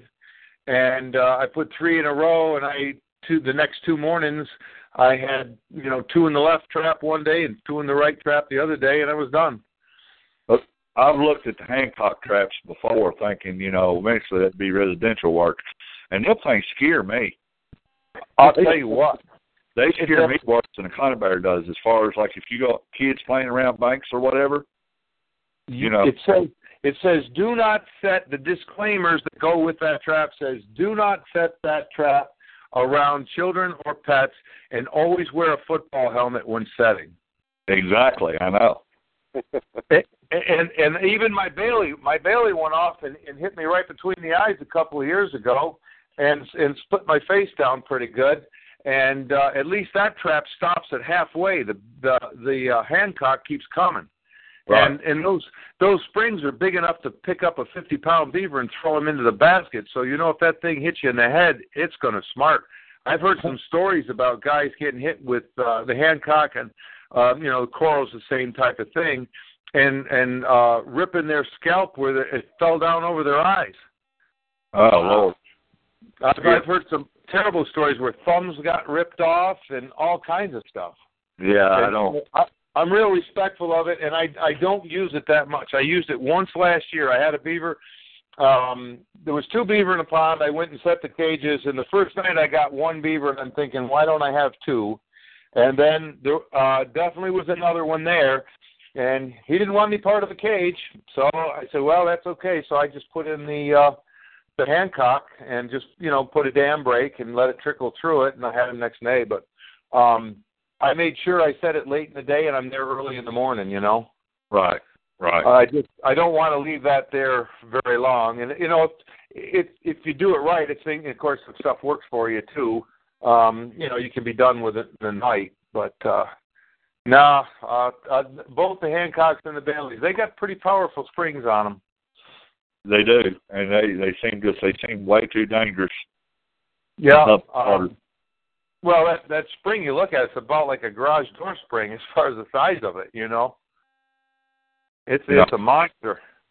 And in areas like I said, with the leg holds, I don't worry about the public too much because a lot of my beaver leg holds, I've set beaver leg holds, 14 inches deep, 14 to 18 inches deep. Okay. Beaver in them. And so, they can't see them. They're not there. I know where they're at. I don't mark them well. I look at the areas. I know where my traps are. So even around public, I'll go with a lot of leg holds. And like I was saying earlier with the 330s, if I'm in public, I'll sink them in deep channels. Right. They would have to go out and pull stakes and pull it completely up out of it. They would have to have a boat to get to a lot of my 330s if they're not going to wait out there and find them. No. So, but Well, it's the cage traps. I gotta say, for my situation, if you rode around with me for a day, you'd say, "Geez, I can see why you use them here." Because, I'm not far from the roads. I might be 50 or 100 yards back is all, and so to drop them in and be done with it so fast, it's worked out very well for us here. How about theft on your end? Have you had many of them stolen? Nope. Good deal. And that's the other thing. I set late in the day. I check, I don't always get there first thing in the morning. I should, but when you set them, there's no staking, there's no wiring, you can blend that trap in so well with a bunch of, just throw a handful of, brush and everything, cuts the brush and throw it over the top, the whole thing just disappears. And you can stuff them down a culvert. One guy said, "Geez, you ought to build a smaller one so it would fit down a 3-foot culvert." I said, "Well, the 18-incher fits down a 2-foot culvert." It's only 21 inches on the diagonal, and you can take that 18 by 12-inch trap and push it right down a 2-foot culvert. You don't even know it's there. The 12 by 12 will fit in an 18-inch culvert. So are the beaver hard on the wire on that trap? Because I know you build them heavy duty. Your framework's awesome on them traps. But, what gauge wire are you using? You using like a 10 gauge? It's a 12. A 12 gauge? Yep. We all know how powerful a beaver is. Right. They don't chew on the wire too much? No, they don't chew on it at all. Well. And the thing was, the first guy who I really got the traps to that really put them to the test was Randy Volk in Massachusetts. Right. So Bob Noonan had written an article about Randy catching fisher over there. So I just gave him a call just to see because Massachusetts you can only use cages anyway. So I said, "Well, Randy, we got a trap here that we're using for coon." And I said, "Geez, I think if you ever need a replacement trap, you ought to try a few." He said, "Yeah, maybe I'll try a couple." And then one day he called up. He says, "Give me 10 of those." So we sent him 10. He said they performed flawlessly. He caught 33 coon, 4 foxes, and 9 fisher. So the next year he ordered 10 more and a couple of the small double doors. And then I asked him, I said, "Do you ever trap beaver?" And he goes, "Of course I do." I said, "Well, what do you do?" He says, "I do it under permit with conibears." I said, "Well, if you do it under permit with conibears, you got a limitation of 10 days, 2 weeks?" He goes, "Yeah." I said, "Now, when you get that permit, that's for a designated area, correct?" He goes, "Oh, yeah."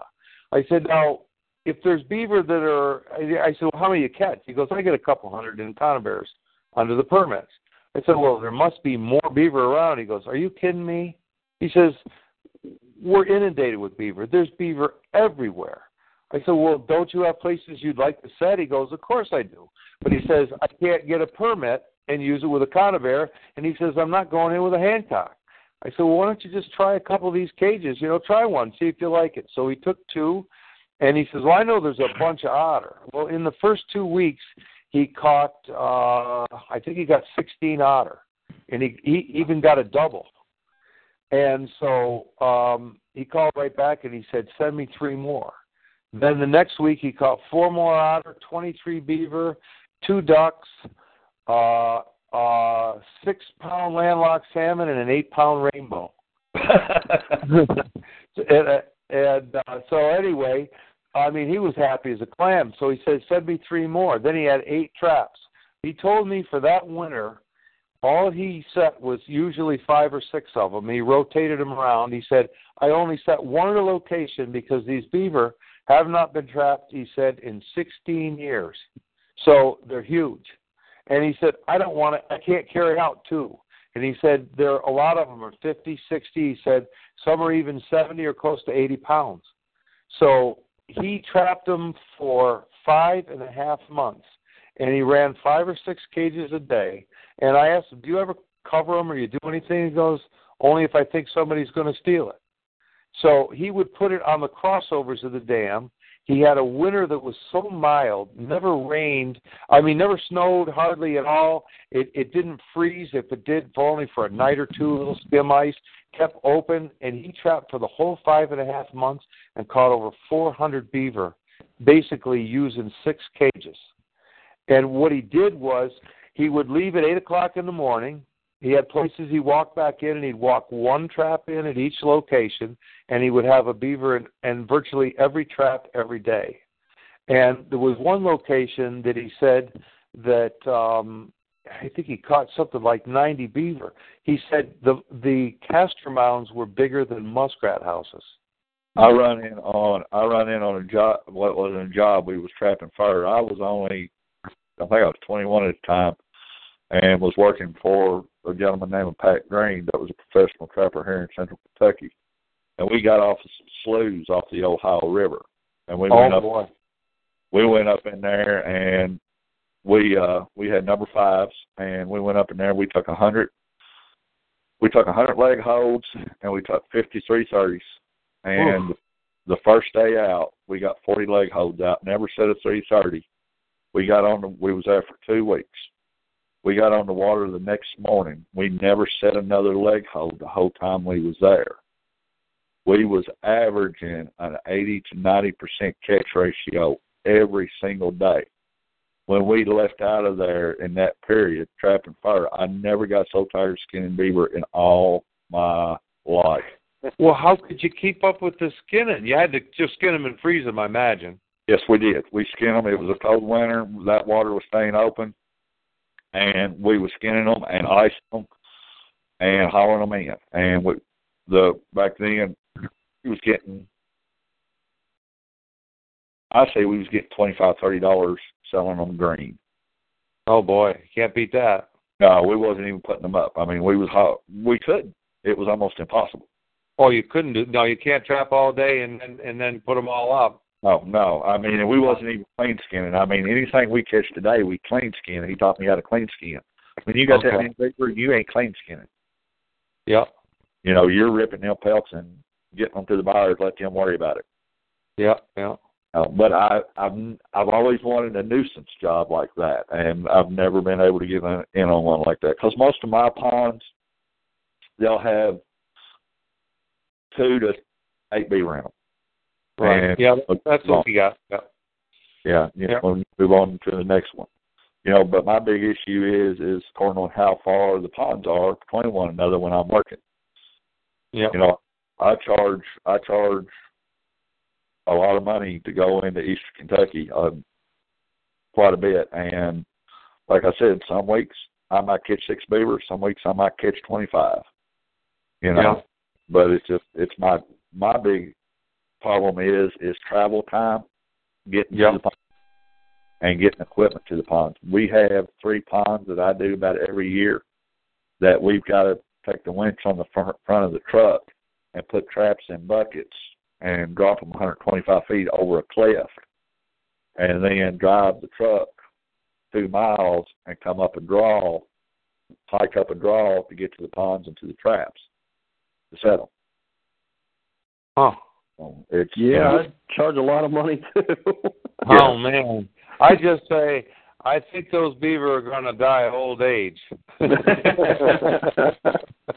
got a type in question here. I don't care who answers it. They're basically talking about breaking dams. They want to know if it's fiction or truth about breaking the dam just basically drives the beaver crazy. Is that why you break the dam, or is there other reasons? Well, like Jim said earlier, the water, they got to keep the water fluctuation they like and control, so they're going to go patch that breach in that dam. And I don't know how Jim does it, but I'll breach one end or the other, and sometimes both ends, and place a snare or a conibear there. And, yeah, it'll drive them crazy. The next day, your beaver are caught when you breach the dam. Now, I don't know how true this is, but my dad always told me that they just can't stand the sound of the running water either. Because I remember going with him on his sets, and he would actually have had a tape recorder out there with running water, and they've buried it.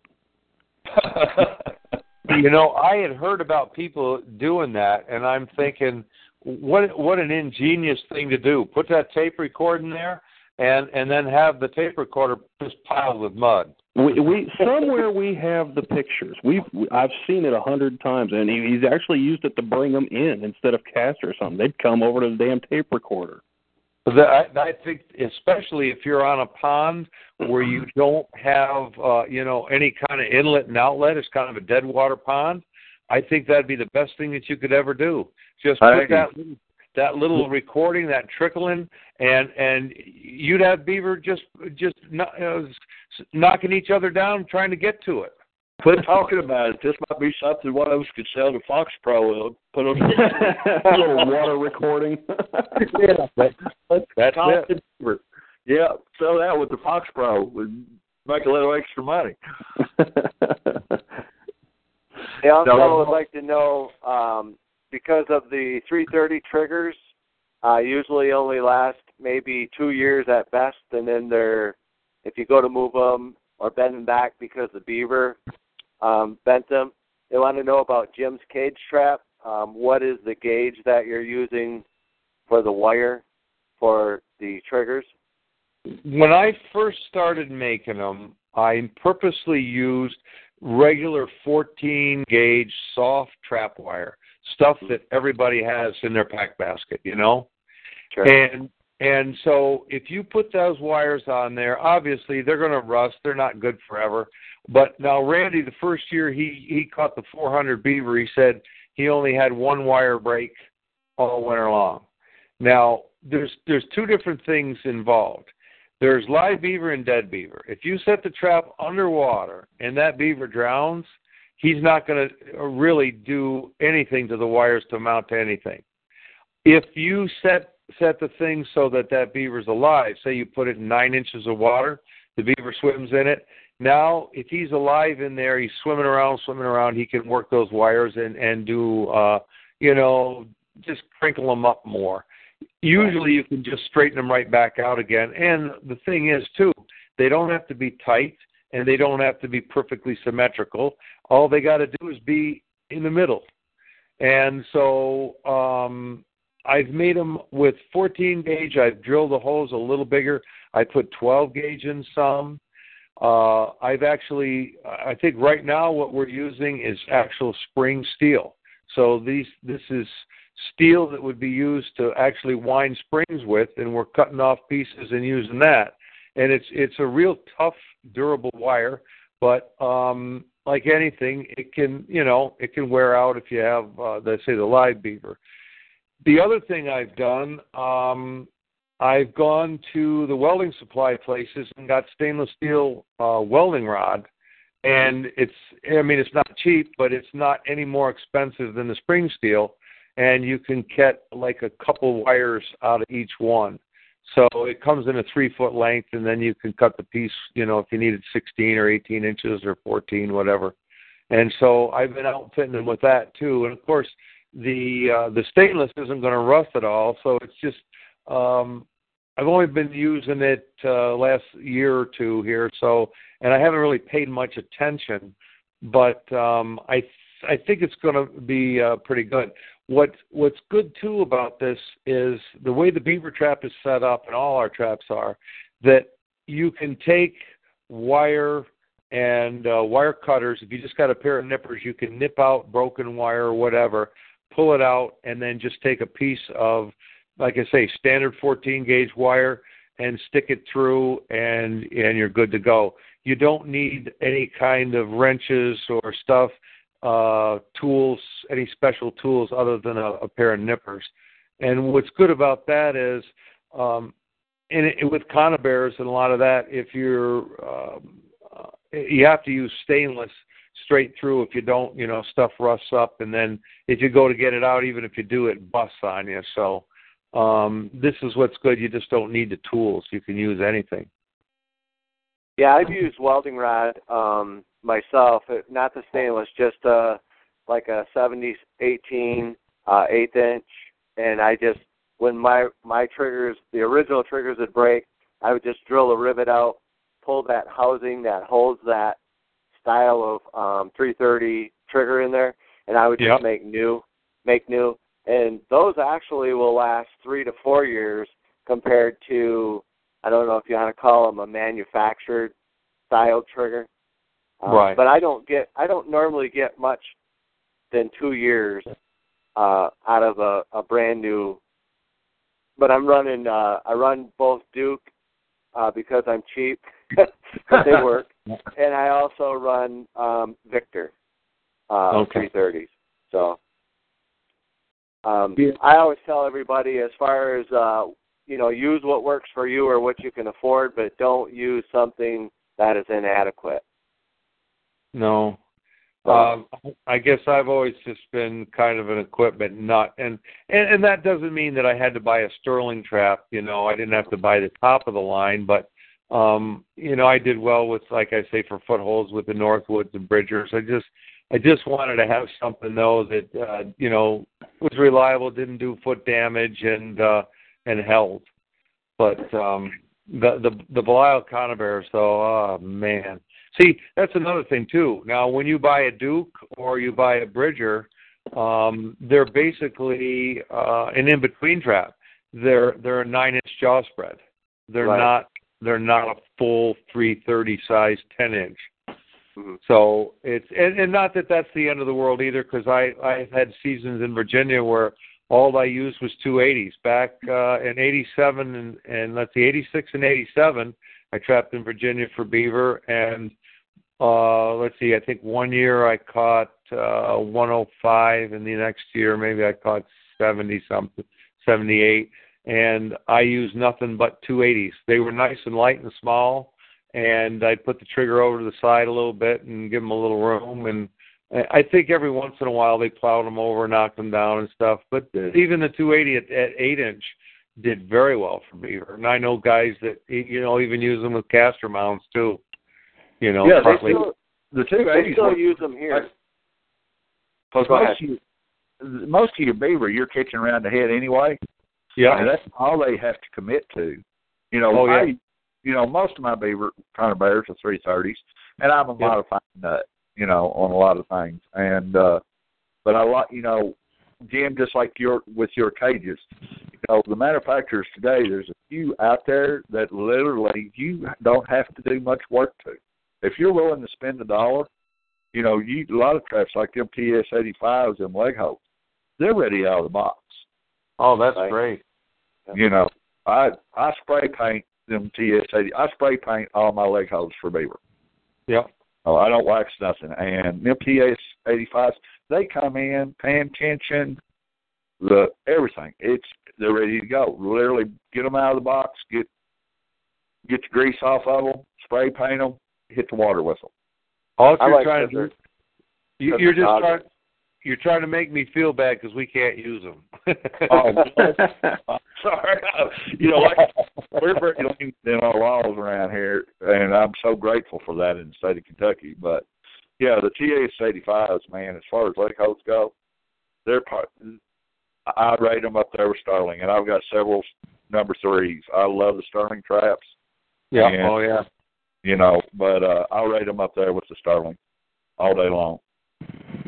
They're probably yeah. Do you want to talk about the Bailey's trap for a minute or two?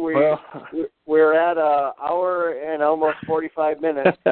Honestly, I have been sitting there taking notes. These guys are great. My use of the Bailey is so minimal that I'm not really sure I can really add much about it. Well, just kind of describe it a little bit. Tell us how you set it.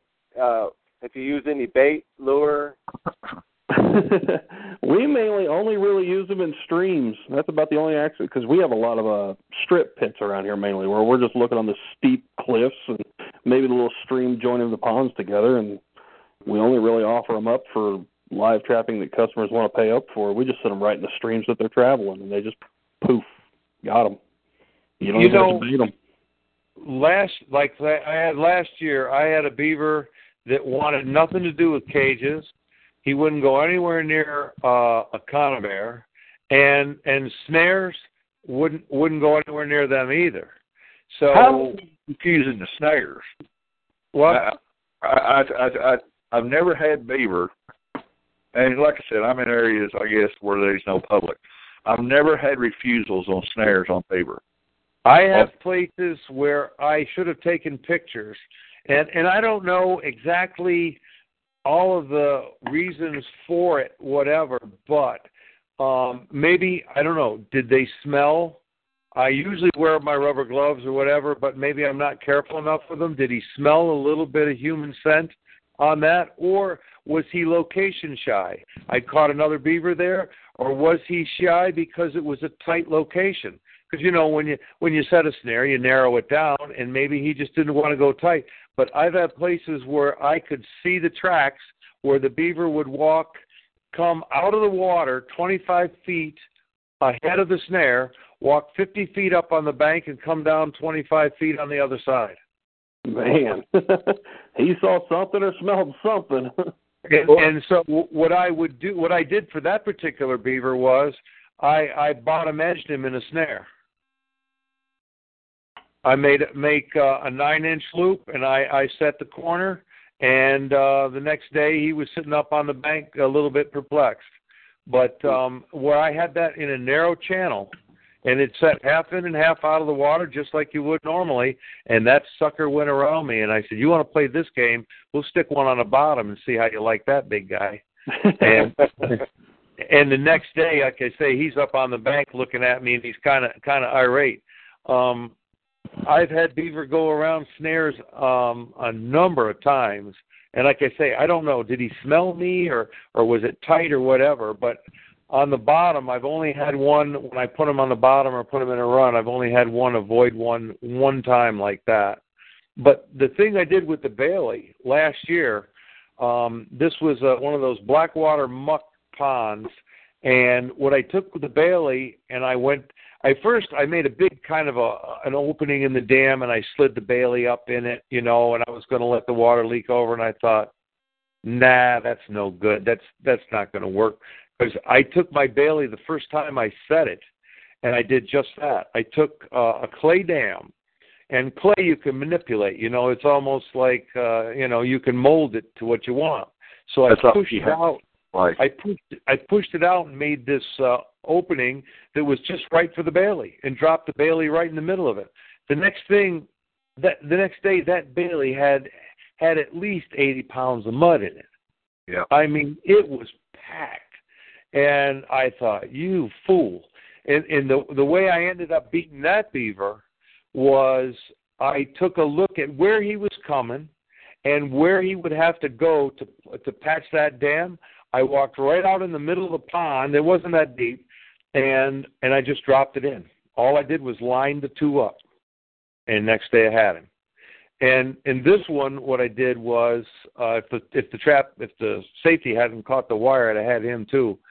I basically put two breaks in the dam about 30 feet apart, and now when he patches one, he's got to go to the other. Well, there's places where there's a little bit of, brush and stuff that's growing up in the pond, and kind of a natural narrowing thing. So I just set the Bailey between the dam and the brush, and then with the two breaks, he patches one, he's going to go to the other, and bingo. And I do that with footholds. I do that with the cages, and I've done it with snares too. Basically, make two breaks in the dam, and they can be 10, 15 feet apart, and then just basically put a trap in between the two. So it just becomes a blind set. So you kind of make your own blind set with it. It works real neat. Right, and that's what I do. But I usually breach each corner of the dam instead of going out to anywhere in the center. I always like breaching both sides of the dam right at the bank. And like I said, I'll use a log. I'll cut me a log and run a 10, 12-foot log out and either use snares or conibears in that channel. And a lot of times I'll have doubles every morning till the beaver are gone. Right. You know.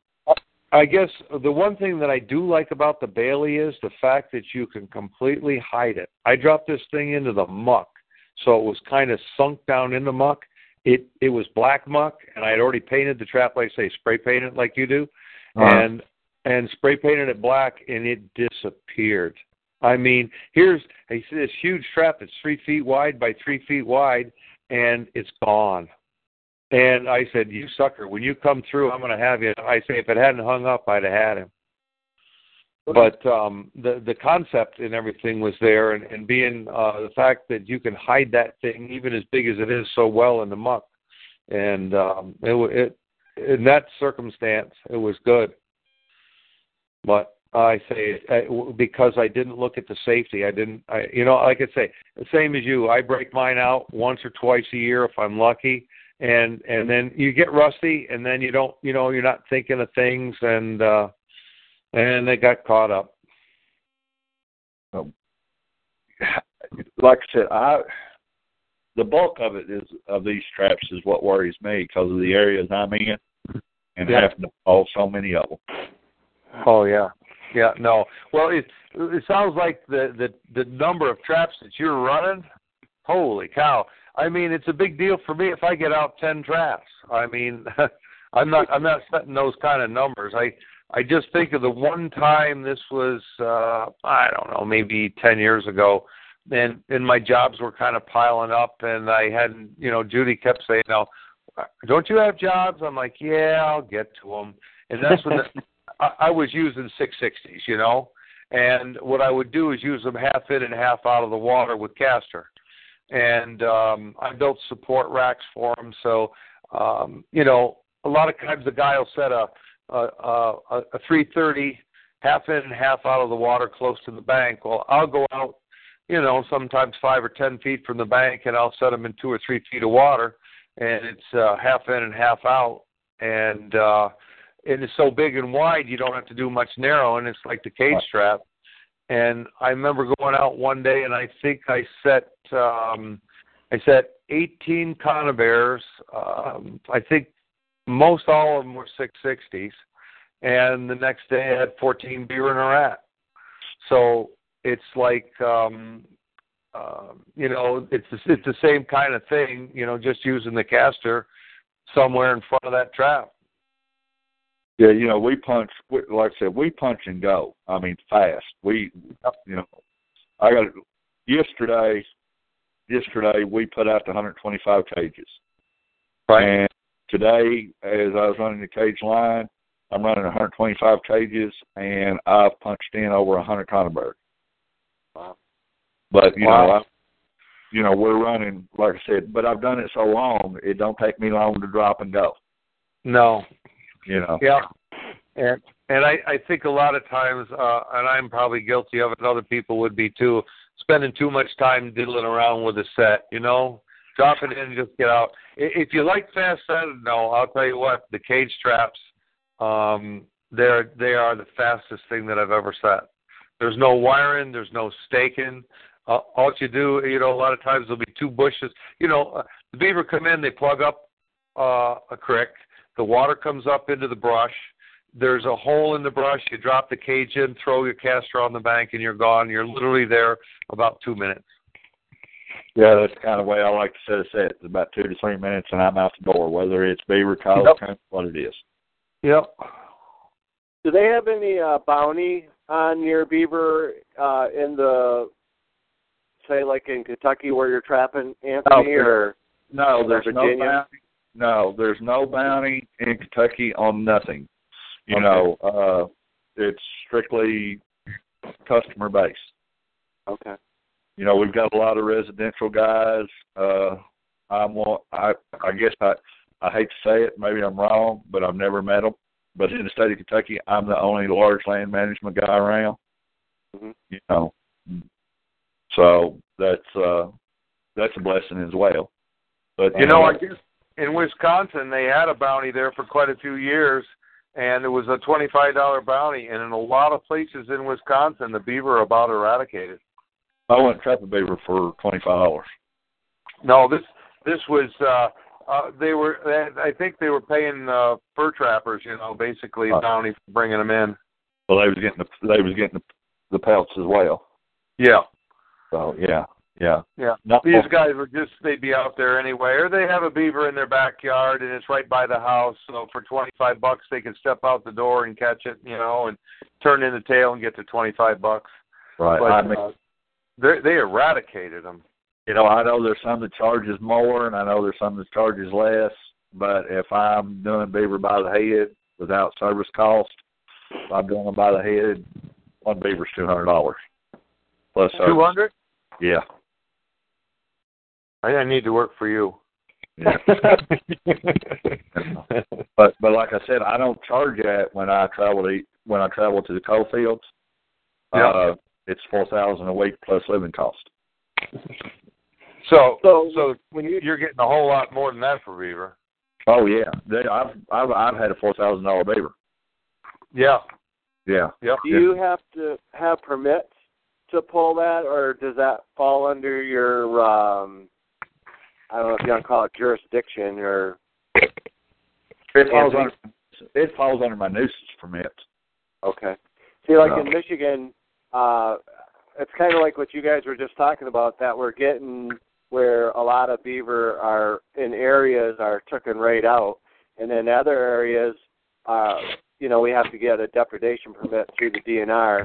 Then they have to come and do their investigation, and sometimes they tell us to put wire on trees and won't let us trap. But if they give us a permit, then we're allowed to trap, say, like 10 days, and we're only allowed to take 2 beaver. And you harp at them about, well, I'm going to leave the other young beaver there, and the bottom line is they're still going to have the problem. They make you all do that even on nuisance? Yeah. How do you solve the problem? That's terrible. I beg and plead with them to let me trap them all out, and sometimes they'll let me, and other times they won't. Oh wow. I feel better then, because in New York, I've read the law, and the law says a permit may be issued to a landowner for a period of time, and he may designate anyone to trap the beaver by any method. Uh-huh. And so what happens is now we've got, the permits keep, the complaints keep coming in steady, so the department doesn't fool with it. There's no inspection. There's no follow-up. If you call on Monday and want the permit, it's liable to be at your door on Tuesday, and that's the end of it. You just go wipe out those beaver at that location, and you're all set. Well, see, we just go to the job site, wipe them out. The DNR don't find out about it till I turn in my yearly numbers. Same way here. DNR just doesn't care. Just do it. Yeah, just do it. Now, I do call when I'm setting out of season and out of my jurisdiction of Central Kentucky. If I go to the mountains, I already know all the game wardens up there anyways, where I've been up there so long. I'll give them a call and tell them I'm in the area. That way if the call does come in, somebody's trapping, they ain't out there running up down the mountains looking for somebody they already know who it is. But times a lot of them will show up because it's slow time of year. They hang out with me during the day, but they don't care. Yeah. Well, courtesy call will always pat you on the back down the road anyways.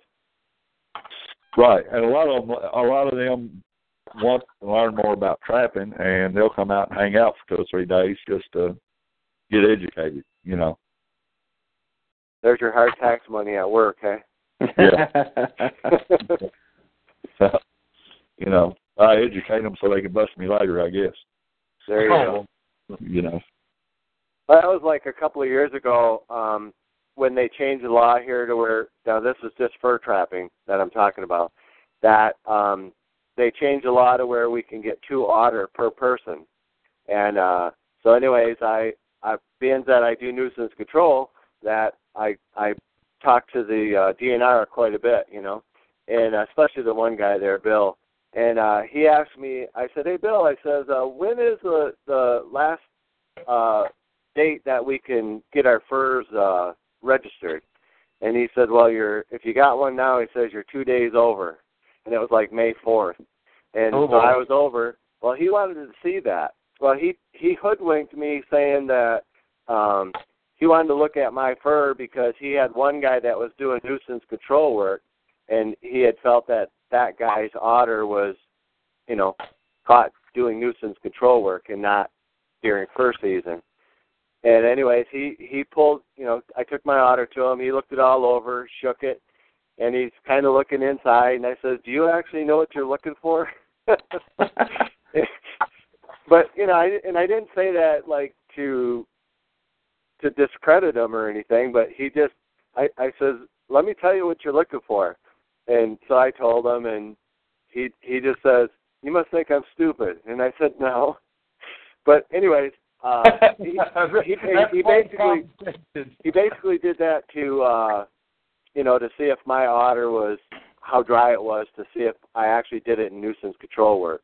But he also did have another guy that was doing the control work that caught one, and they confiscated that. He did let me get that one registered, because we have to have ours registered here, just the otter. Right. We got to register ours. We're allowed 5. Now we're allowed 10. They changed it. Yeah, we're allowed 10 a year. Okay. So, but when our season comes in, we come in early. I don't start putting fur up probably 2 to 3 weeks after our season comes in. And I probably stop 2 or 3 weeks before our season's over with, because, we're warm here in Kentucky. We're a little south, and our fur just turns bad. As far as like illegal activity in Kentucky, it would take a bull to try to pull something off like that. Mm-hmm. Now, for me to sell fur, I can't sell it on my nuisance permit. I can take the fur from my nuisance animal, but I still have to have a trapper's license to process and sell fur here. We're trying to get them to let us do that in Michigan. Right now, they're classifying that as, they call it double dipping. We're getting paid to harvest the animal, and yet we want to use the fur. Well, we don't want it to go to waste. But as of right now, we either have to bury it or leave it right where we trapped it.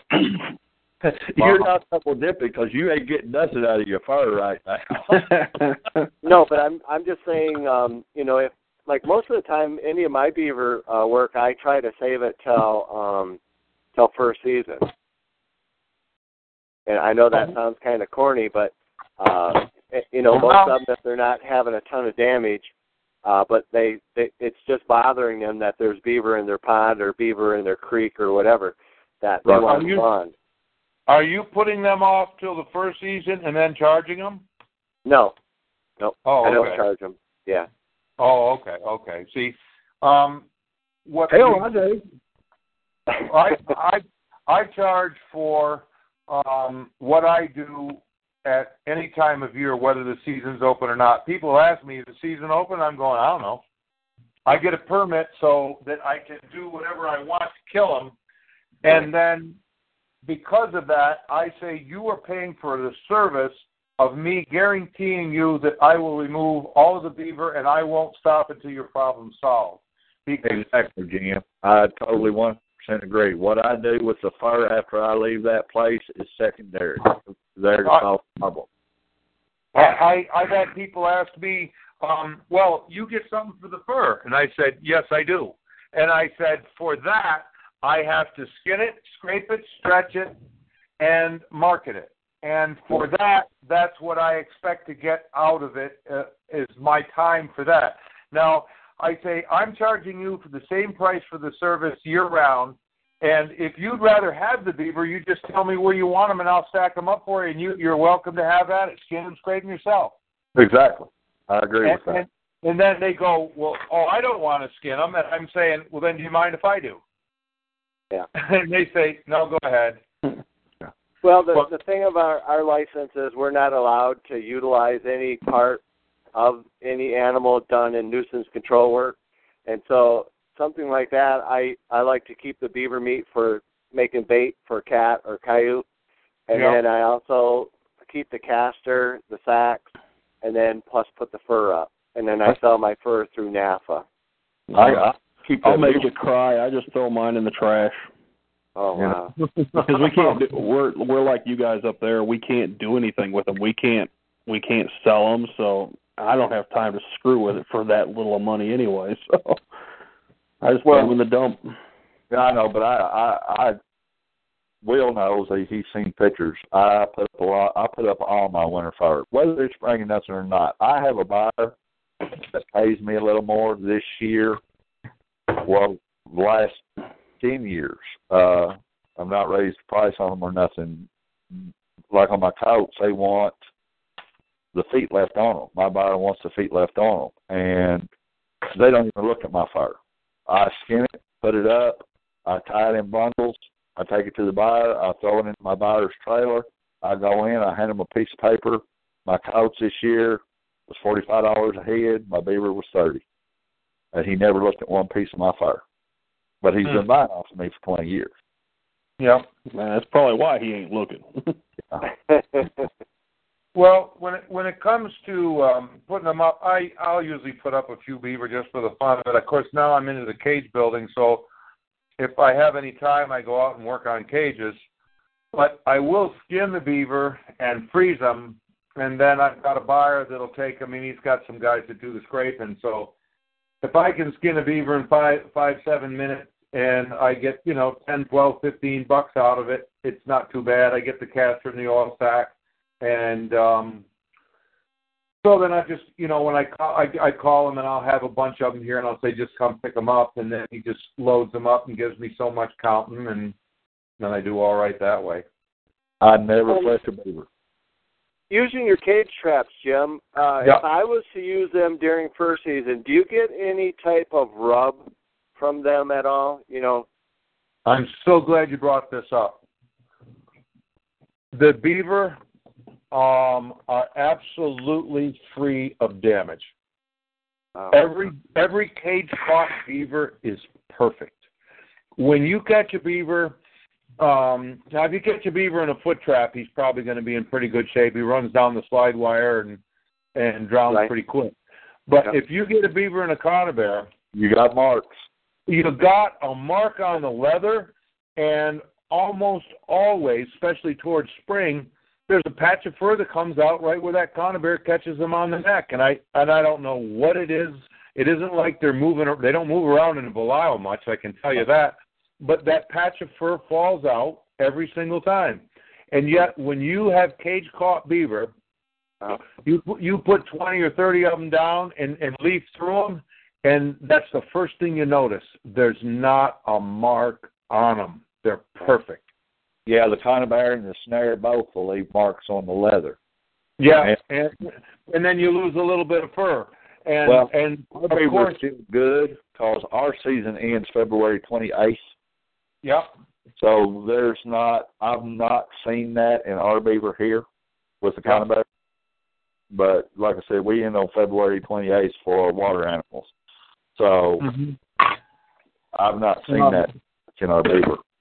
Oh, what, with conibears? Yeah.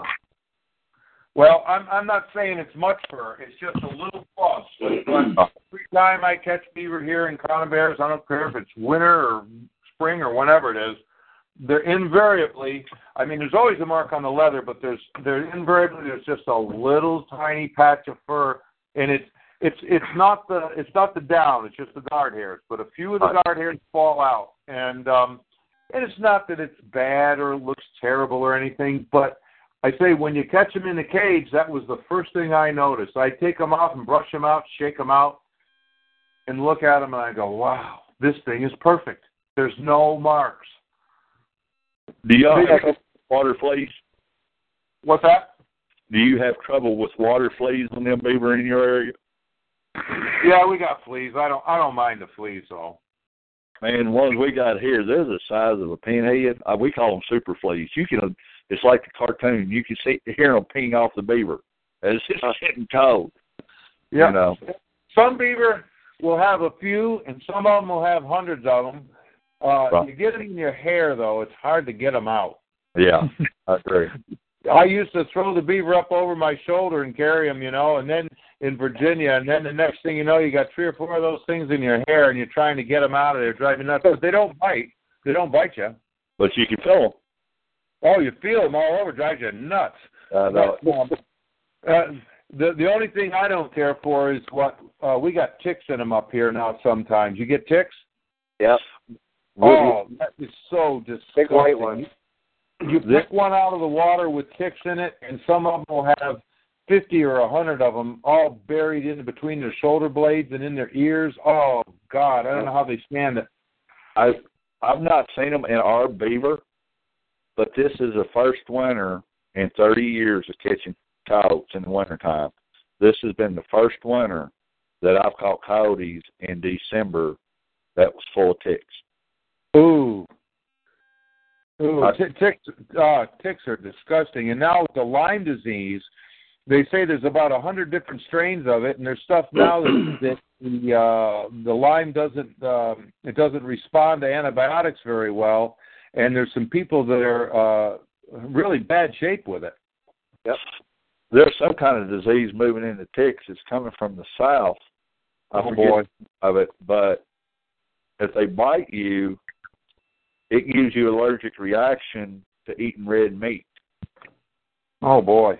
I was reading it, and any kind of like red protein meat, anything like that, beef, it'll, for months, it'll send you into vomiting, convulsions and stuff. I was reading an article on it, and it's moving south to north, and that would just devastate me. That sounds like a disease that was created by the vegans. He just found a way to get us in our own works. That's it. Yeah. Say here, let them try this. But yeah, this winter we was bad on ticks. I've never seen ticks around here in December. Oh boy, yeah. I as a kid we never had a tick in this country at all. And I had one guy tell me one day, I said something about the beaver get ticks, and he said, "Oh no, they can't get ticks." He said, "If they go underwater, they can't live under there." Well, that down fur never soaks up anyway. Oh, no, that's how the fleas are born.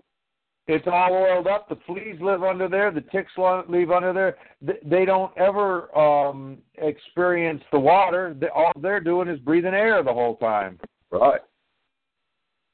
Yep. No, their fur's so thick. That was one thing with the difference with the otter too that we noticed, that the otter, of course, don't oil themselves up like the beaver do, and when they come up on the bank, the first thing they want to do is roll in the grass and the leaves and dry off, where the beaver just shakes and he's ready to go again. I had an old trapper learn me a trick how to catch otter with them lies in a 5-gallon bucket that does awesome work.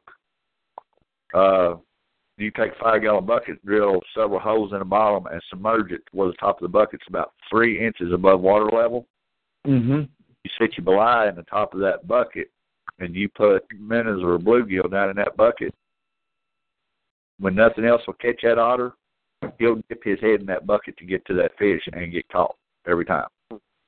And so the conibear is underwater or above water? It's above water. Sit right on top of the bucket.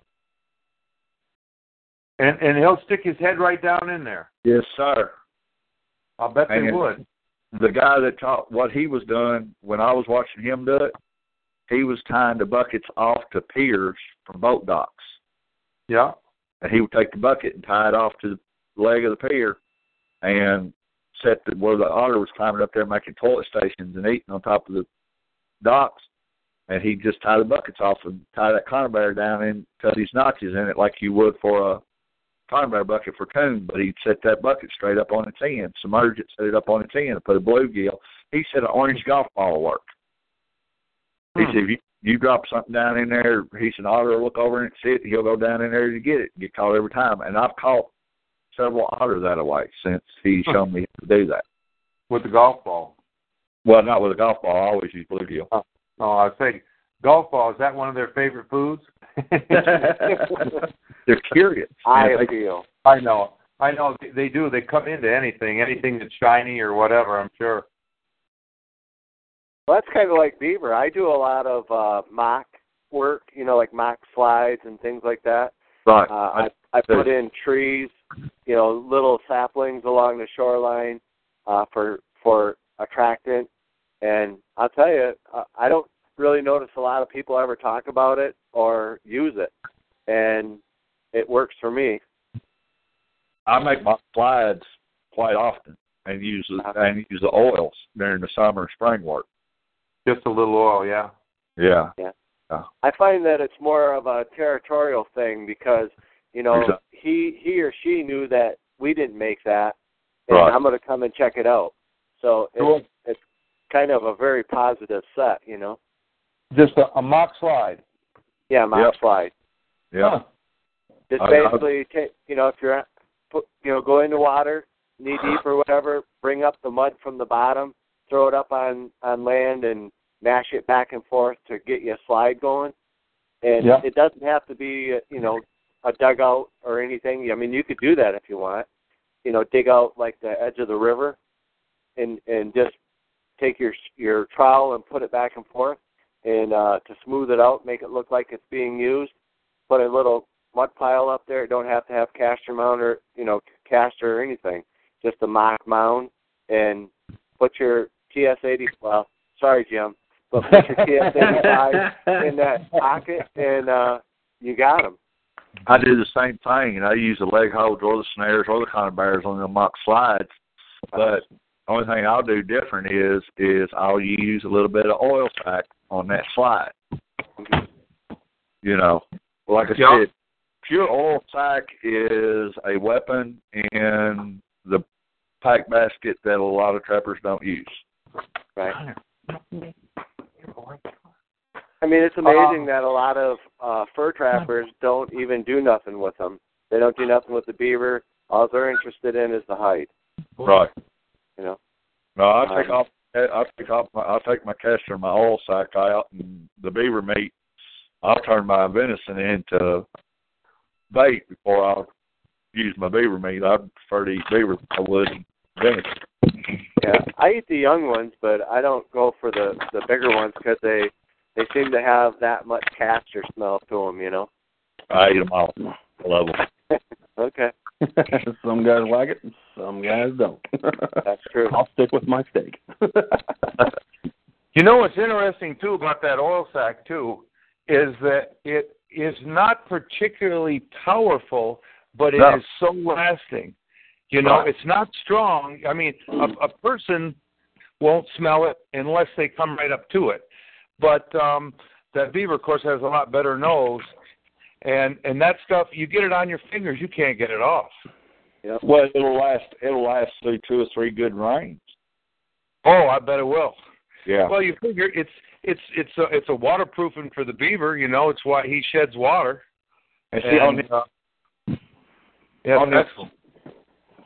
on them slides, that's a natural smell for them anyway. Oh, sure. Right. Smells like a beaver, yeah.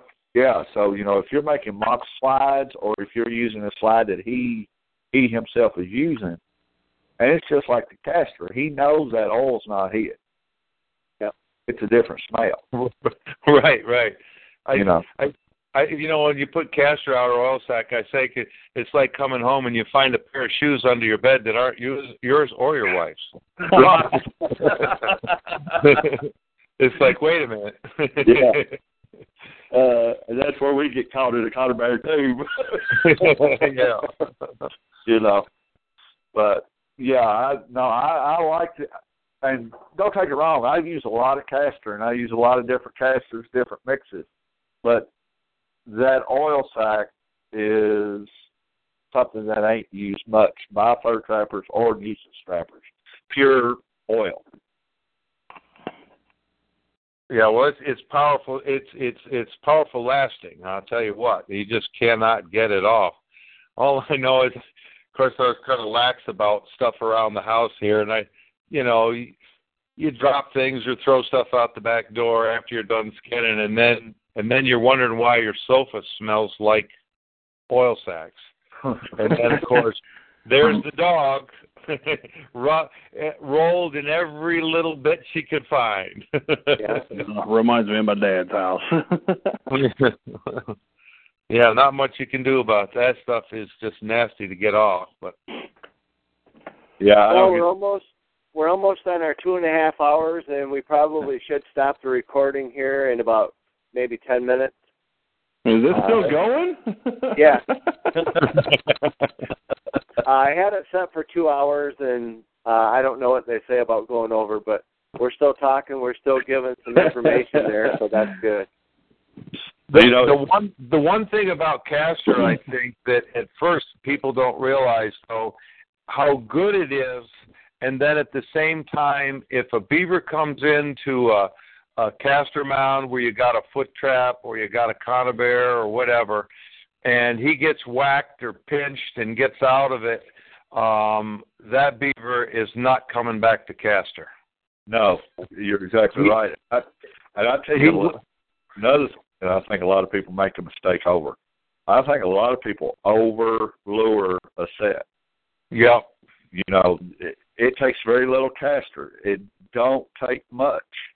And I think if you overpower a mud pie, a Castor set, that it'll spook a beaver as well, because that's just not natural.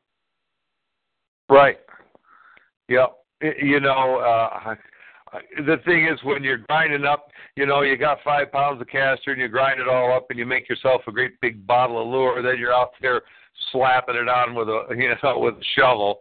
And I'm thinking, like, I don't need to put this on. I mentioned it earlier about I just had a paper towel that had just a little tiny bit of Castor on it. And it was dry, crusty, and hardly smelled at all, but you could smell it. And I said, well, if I can smell it, a beaver can. Yep. And they come right in. But they will be so deterred by Castor, anything that has any Castor in it after they get pinched, and you're in trouble. One thing that's interesting, too, with the cages that I'm beginning to get an idea that these beaver talk to each other a whole lot more than you realize. Because I pulled up one night, I put out 3 cages, put the Castor on the bank, but just the way it was, the water wasn't that deep, and it was enough where I didn't care to keep them alive, but it was just enough water so they would be. And I caught 3 big beaver. They're all, 30, 40, 50 pounds, and they're all alive in the cages. Well, I left the traps out the next night, couple nights. I didn't catch a beaver. And I'm thinking, well, it's possible that's what it was. I just got lucky I got the 3. Well, I came back down a few days later, and I get a call from the neighbor. He goes, yeah, they got that dam built back again. I said, well, I guess I didn't get them all. I caught 8 more beaver. Those beaver would not come into that Castor after I caught the 3 the first night, and they were all alive. Now, having one live one in there during the night may have helped bring in more, but once I caught those, I'll tell you what, I ended up going in with conibears and snares and cages in other places because those buggers would not come back to that Castor. Jim, I'll tell you a story. We did a lake. It was a closed neighborhood, and it was a public area, but it was more camps. And during the winter, all these nice homes was empty. It was kind of like a vacation spot. And we caught 6 beaver the first 3 days, and I knew they were still beaver in that lake. And I couldn't catch them. Sat there for 2 more days, never caught another beaver. And actually, there was a game warden helping me.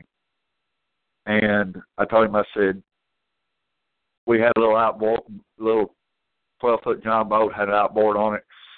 I said, we're going to change things up. We pulled all the traps and just left for a day. Did come back next day, said nothing. We come back 2 days later, and I told him, I said, don't bring the John boat. I said, I'm going to bring a canoe. I brought a canoe in, never reset the areas that I had set up originally, made some offsets like Will was talking about, and set some different locations, and ended up cleaning the pond out. There you go. Caught 5 more beaver. So yep. I agree, they do talk to one another. I think they do. And I really think they communicate. Yeah, because, and that's what it took to catch them. I just pulled out for 2 days. And I didn't come back to that outboard. I just changed the whole thing, the whole setup up. When you talk about pulling out for 2 days, that's one thing I don't. Two things I don't do. I don't chase beaver. If they call me on a location, I go in and I set, and for some reason they're not responding, they're not there, I'm not going to go up or downstream. First off, I don't have the permission because I don't have the permits for other properties, but it's just too darn much work, and they're going to come back down to the location. You're going to be able to catch them right at the dam at some point anyway. I don't chase them, and if I catch like 6 beaver and there's one there that's giving me trouble, and that's another thing too, that the last beaver that's giving you trouble does not necessarily have to be the biggest beaver in that pond by any means. Nope. You could catch some 50, 60 pounders, and the one that's giving you trouble weighs 30 pounds. Yeah. And usually it's not real small. I think I've only had one time that I had one that I thought was kind of a small beaver that was smart. It was actually, I think, a year and a half ago. And I ended up catching him in a foothold. He wouldn't go into cages. We caught 9 at one clip, and then we caught 2 more, and it was one straggler left, and he was a little guy. He was just a medium beaver, which was a surprise. But like I say, I don't chase after them, and I won't stay there and mix it up with them for protracted periods. If you got a beaver that's smart, I'll go to plan B, maybe go to my dam set or whatever, but if for some reason it doesn't work out, like within a day or so, I'm usually doing by the beaver, so I can't waste many trips. Right.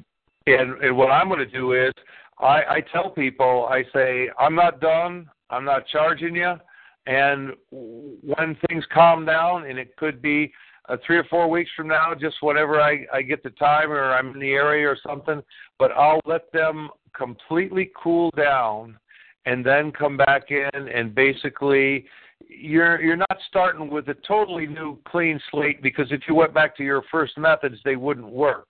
Right. But you're going to try something new in a different place, and I won't put in a lot of sets. I may only put in 1 or 2 really key special sets that are designed just to take beaver and nothing else. And a lot of times you'll catch them first night.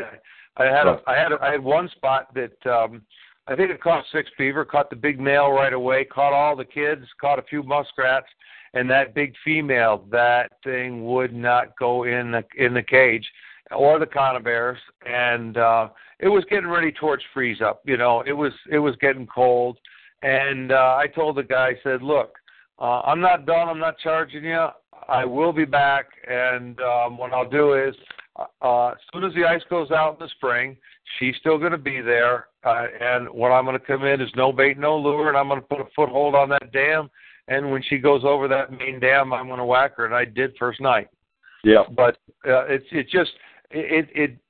doesn't do you much good to stay there and duke it out with them, because there was one location we caught 12 beaver, and there was number 13 was left, and that beaver was slick.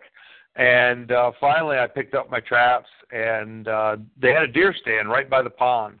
So I said, I'm going to fix your wagon because he's coming out in the evening. And I went up in that deer stand, and I got there, and I wasn't there maybe a half hour, 40 minutes or so, and I just focused right dead on that pond. And it was all pretty much overgrown at that point. But that beaver, when he came out of the house, and it was only about a 30-pound beaver, and I watched him. He didn't swim out of the run and start swimming around and chewing and this and that. He came out of that house, and he floated straight up, and he just sat there and sat there. And all that you could see was he's obviously listening, and you could just see his nose just twitching just a little bit. And obviously, once he knows that he's the target, that's when you got the problems. Right. Because he's keyed on everything. And I took him right to the top of the head. He had no idea what was coming, but if I'd have set any traps out there, he was there. They become phantoms. You wonder how they got to A to B without getting into any of your gear. You got 3 or 4 sets out there, and you're just scratching your head. How could he do this? How could he patch that dam out with the sets that I got, or get on the bank, or whatever? And yet they do it. And I've heard some stories. One guy told me a story about how he couldn't figure out how his traps got sprung or whatever, and the beaver was patching the dam and he was backing into it. He didn't come in normally. He came in backwards. And so you're just not planning on that kind of stuff. I had a beaver that would take a stick and fire my traps off. It looked like a human went up and stuck a pill stick in my traps. In the conibears. Yeah, and he fell with 223. They will absolutely do that. Yeah, once they know what a conibear is, they'll jam them. Yes, sir. They sure will.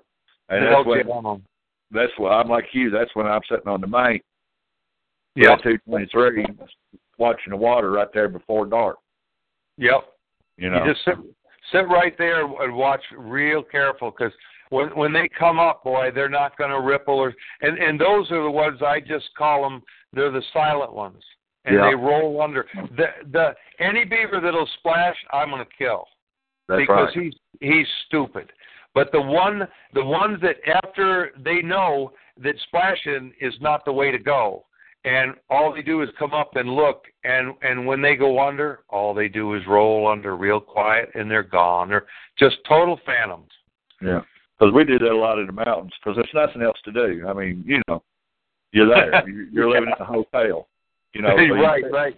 So you set traps all day, and right before dark, you go set on a pond you ain't got traps on, and out with a rifle. Right. Oh, yeah. It's fun shooting them now. My shooting days have kind of dwindled down because I've really done so well with the cages that I haven't created that many ones that were problematic. Last year I didn't shoot any. The year before I shot 1, and then each of the other years 2, and then 3. And, there was other years where I'd shoot 20 or 30 or more and go out of my way. I'd get there at the ponds and have a blast. But now it's like, I just want to go home, go to bed. I drop the trap in and usually catch it with a caster. But, it's fun, though. It's funny. I'm just thinking of another one, too, I had one night that was real odd. Usually you think when you shine the light, that it would spook them. And I think most of the time it does. But I had one night I'm sitting there, and it was a big female, and it was a stream that wound around a little bit, and there was a spot where she could come out, but you're only going to see him for a couple of feet, and it was going to disappear again. And actually shining the light up there, I heard her splash a couple of times, and when I shined the light up there, that actually brought her out. Right. She came out to see what the light was, and then I dropped her. What do you use? Like a lot of times when I'm at night, I'm just using my 22. Well, I use a 223 because I'm, like I said, down in them mountains. I might be 100 yards from them up on a cliff. Okay. There's ponds. There's ponds that we picked to shoot on. There's 2 beaver in them on one big old boar beaver that's built a home up there, and he's running up downstream. And instead of going down over them cliffs, we get up on top of them cliffs and we just rock them. Right. And of course, you don't care if you sink them. That's fine. You're not retrieving them if you don't care if you do or you don't. I want to retrieve all I can, but you do. I'm not climbing down over some of them cliffs to retrieve a beaver or take traps down. It's just better in some of them areas that I'm in is to sit there and pop them with a rifle. Now, are you shooting them in the warm weather where the water's pretty hot? No, they don't like me in the cold fields during the heat of the summer. because of liability. Because in my area where we're at in Hazard and Bale and them counties, the sludge ponds they built where they are so fertile, during warm weather, they're just thick with copperhead. Oh! And, we deal with the rattler, the eastern diamondback and the copperheads, they're just, in them mountains, they're thick. And they won't let me in there. That's a whole different ball game. I know, it's good. It's a good ball game. I love them snake jobs. Oh, yeah. You're a lot of times when I was out, I get the complaints come right straight through.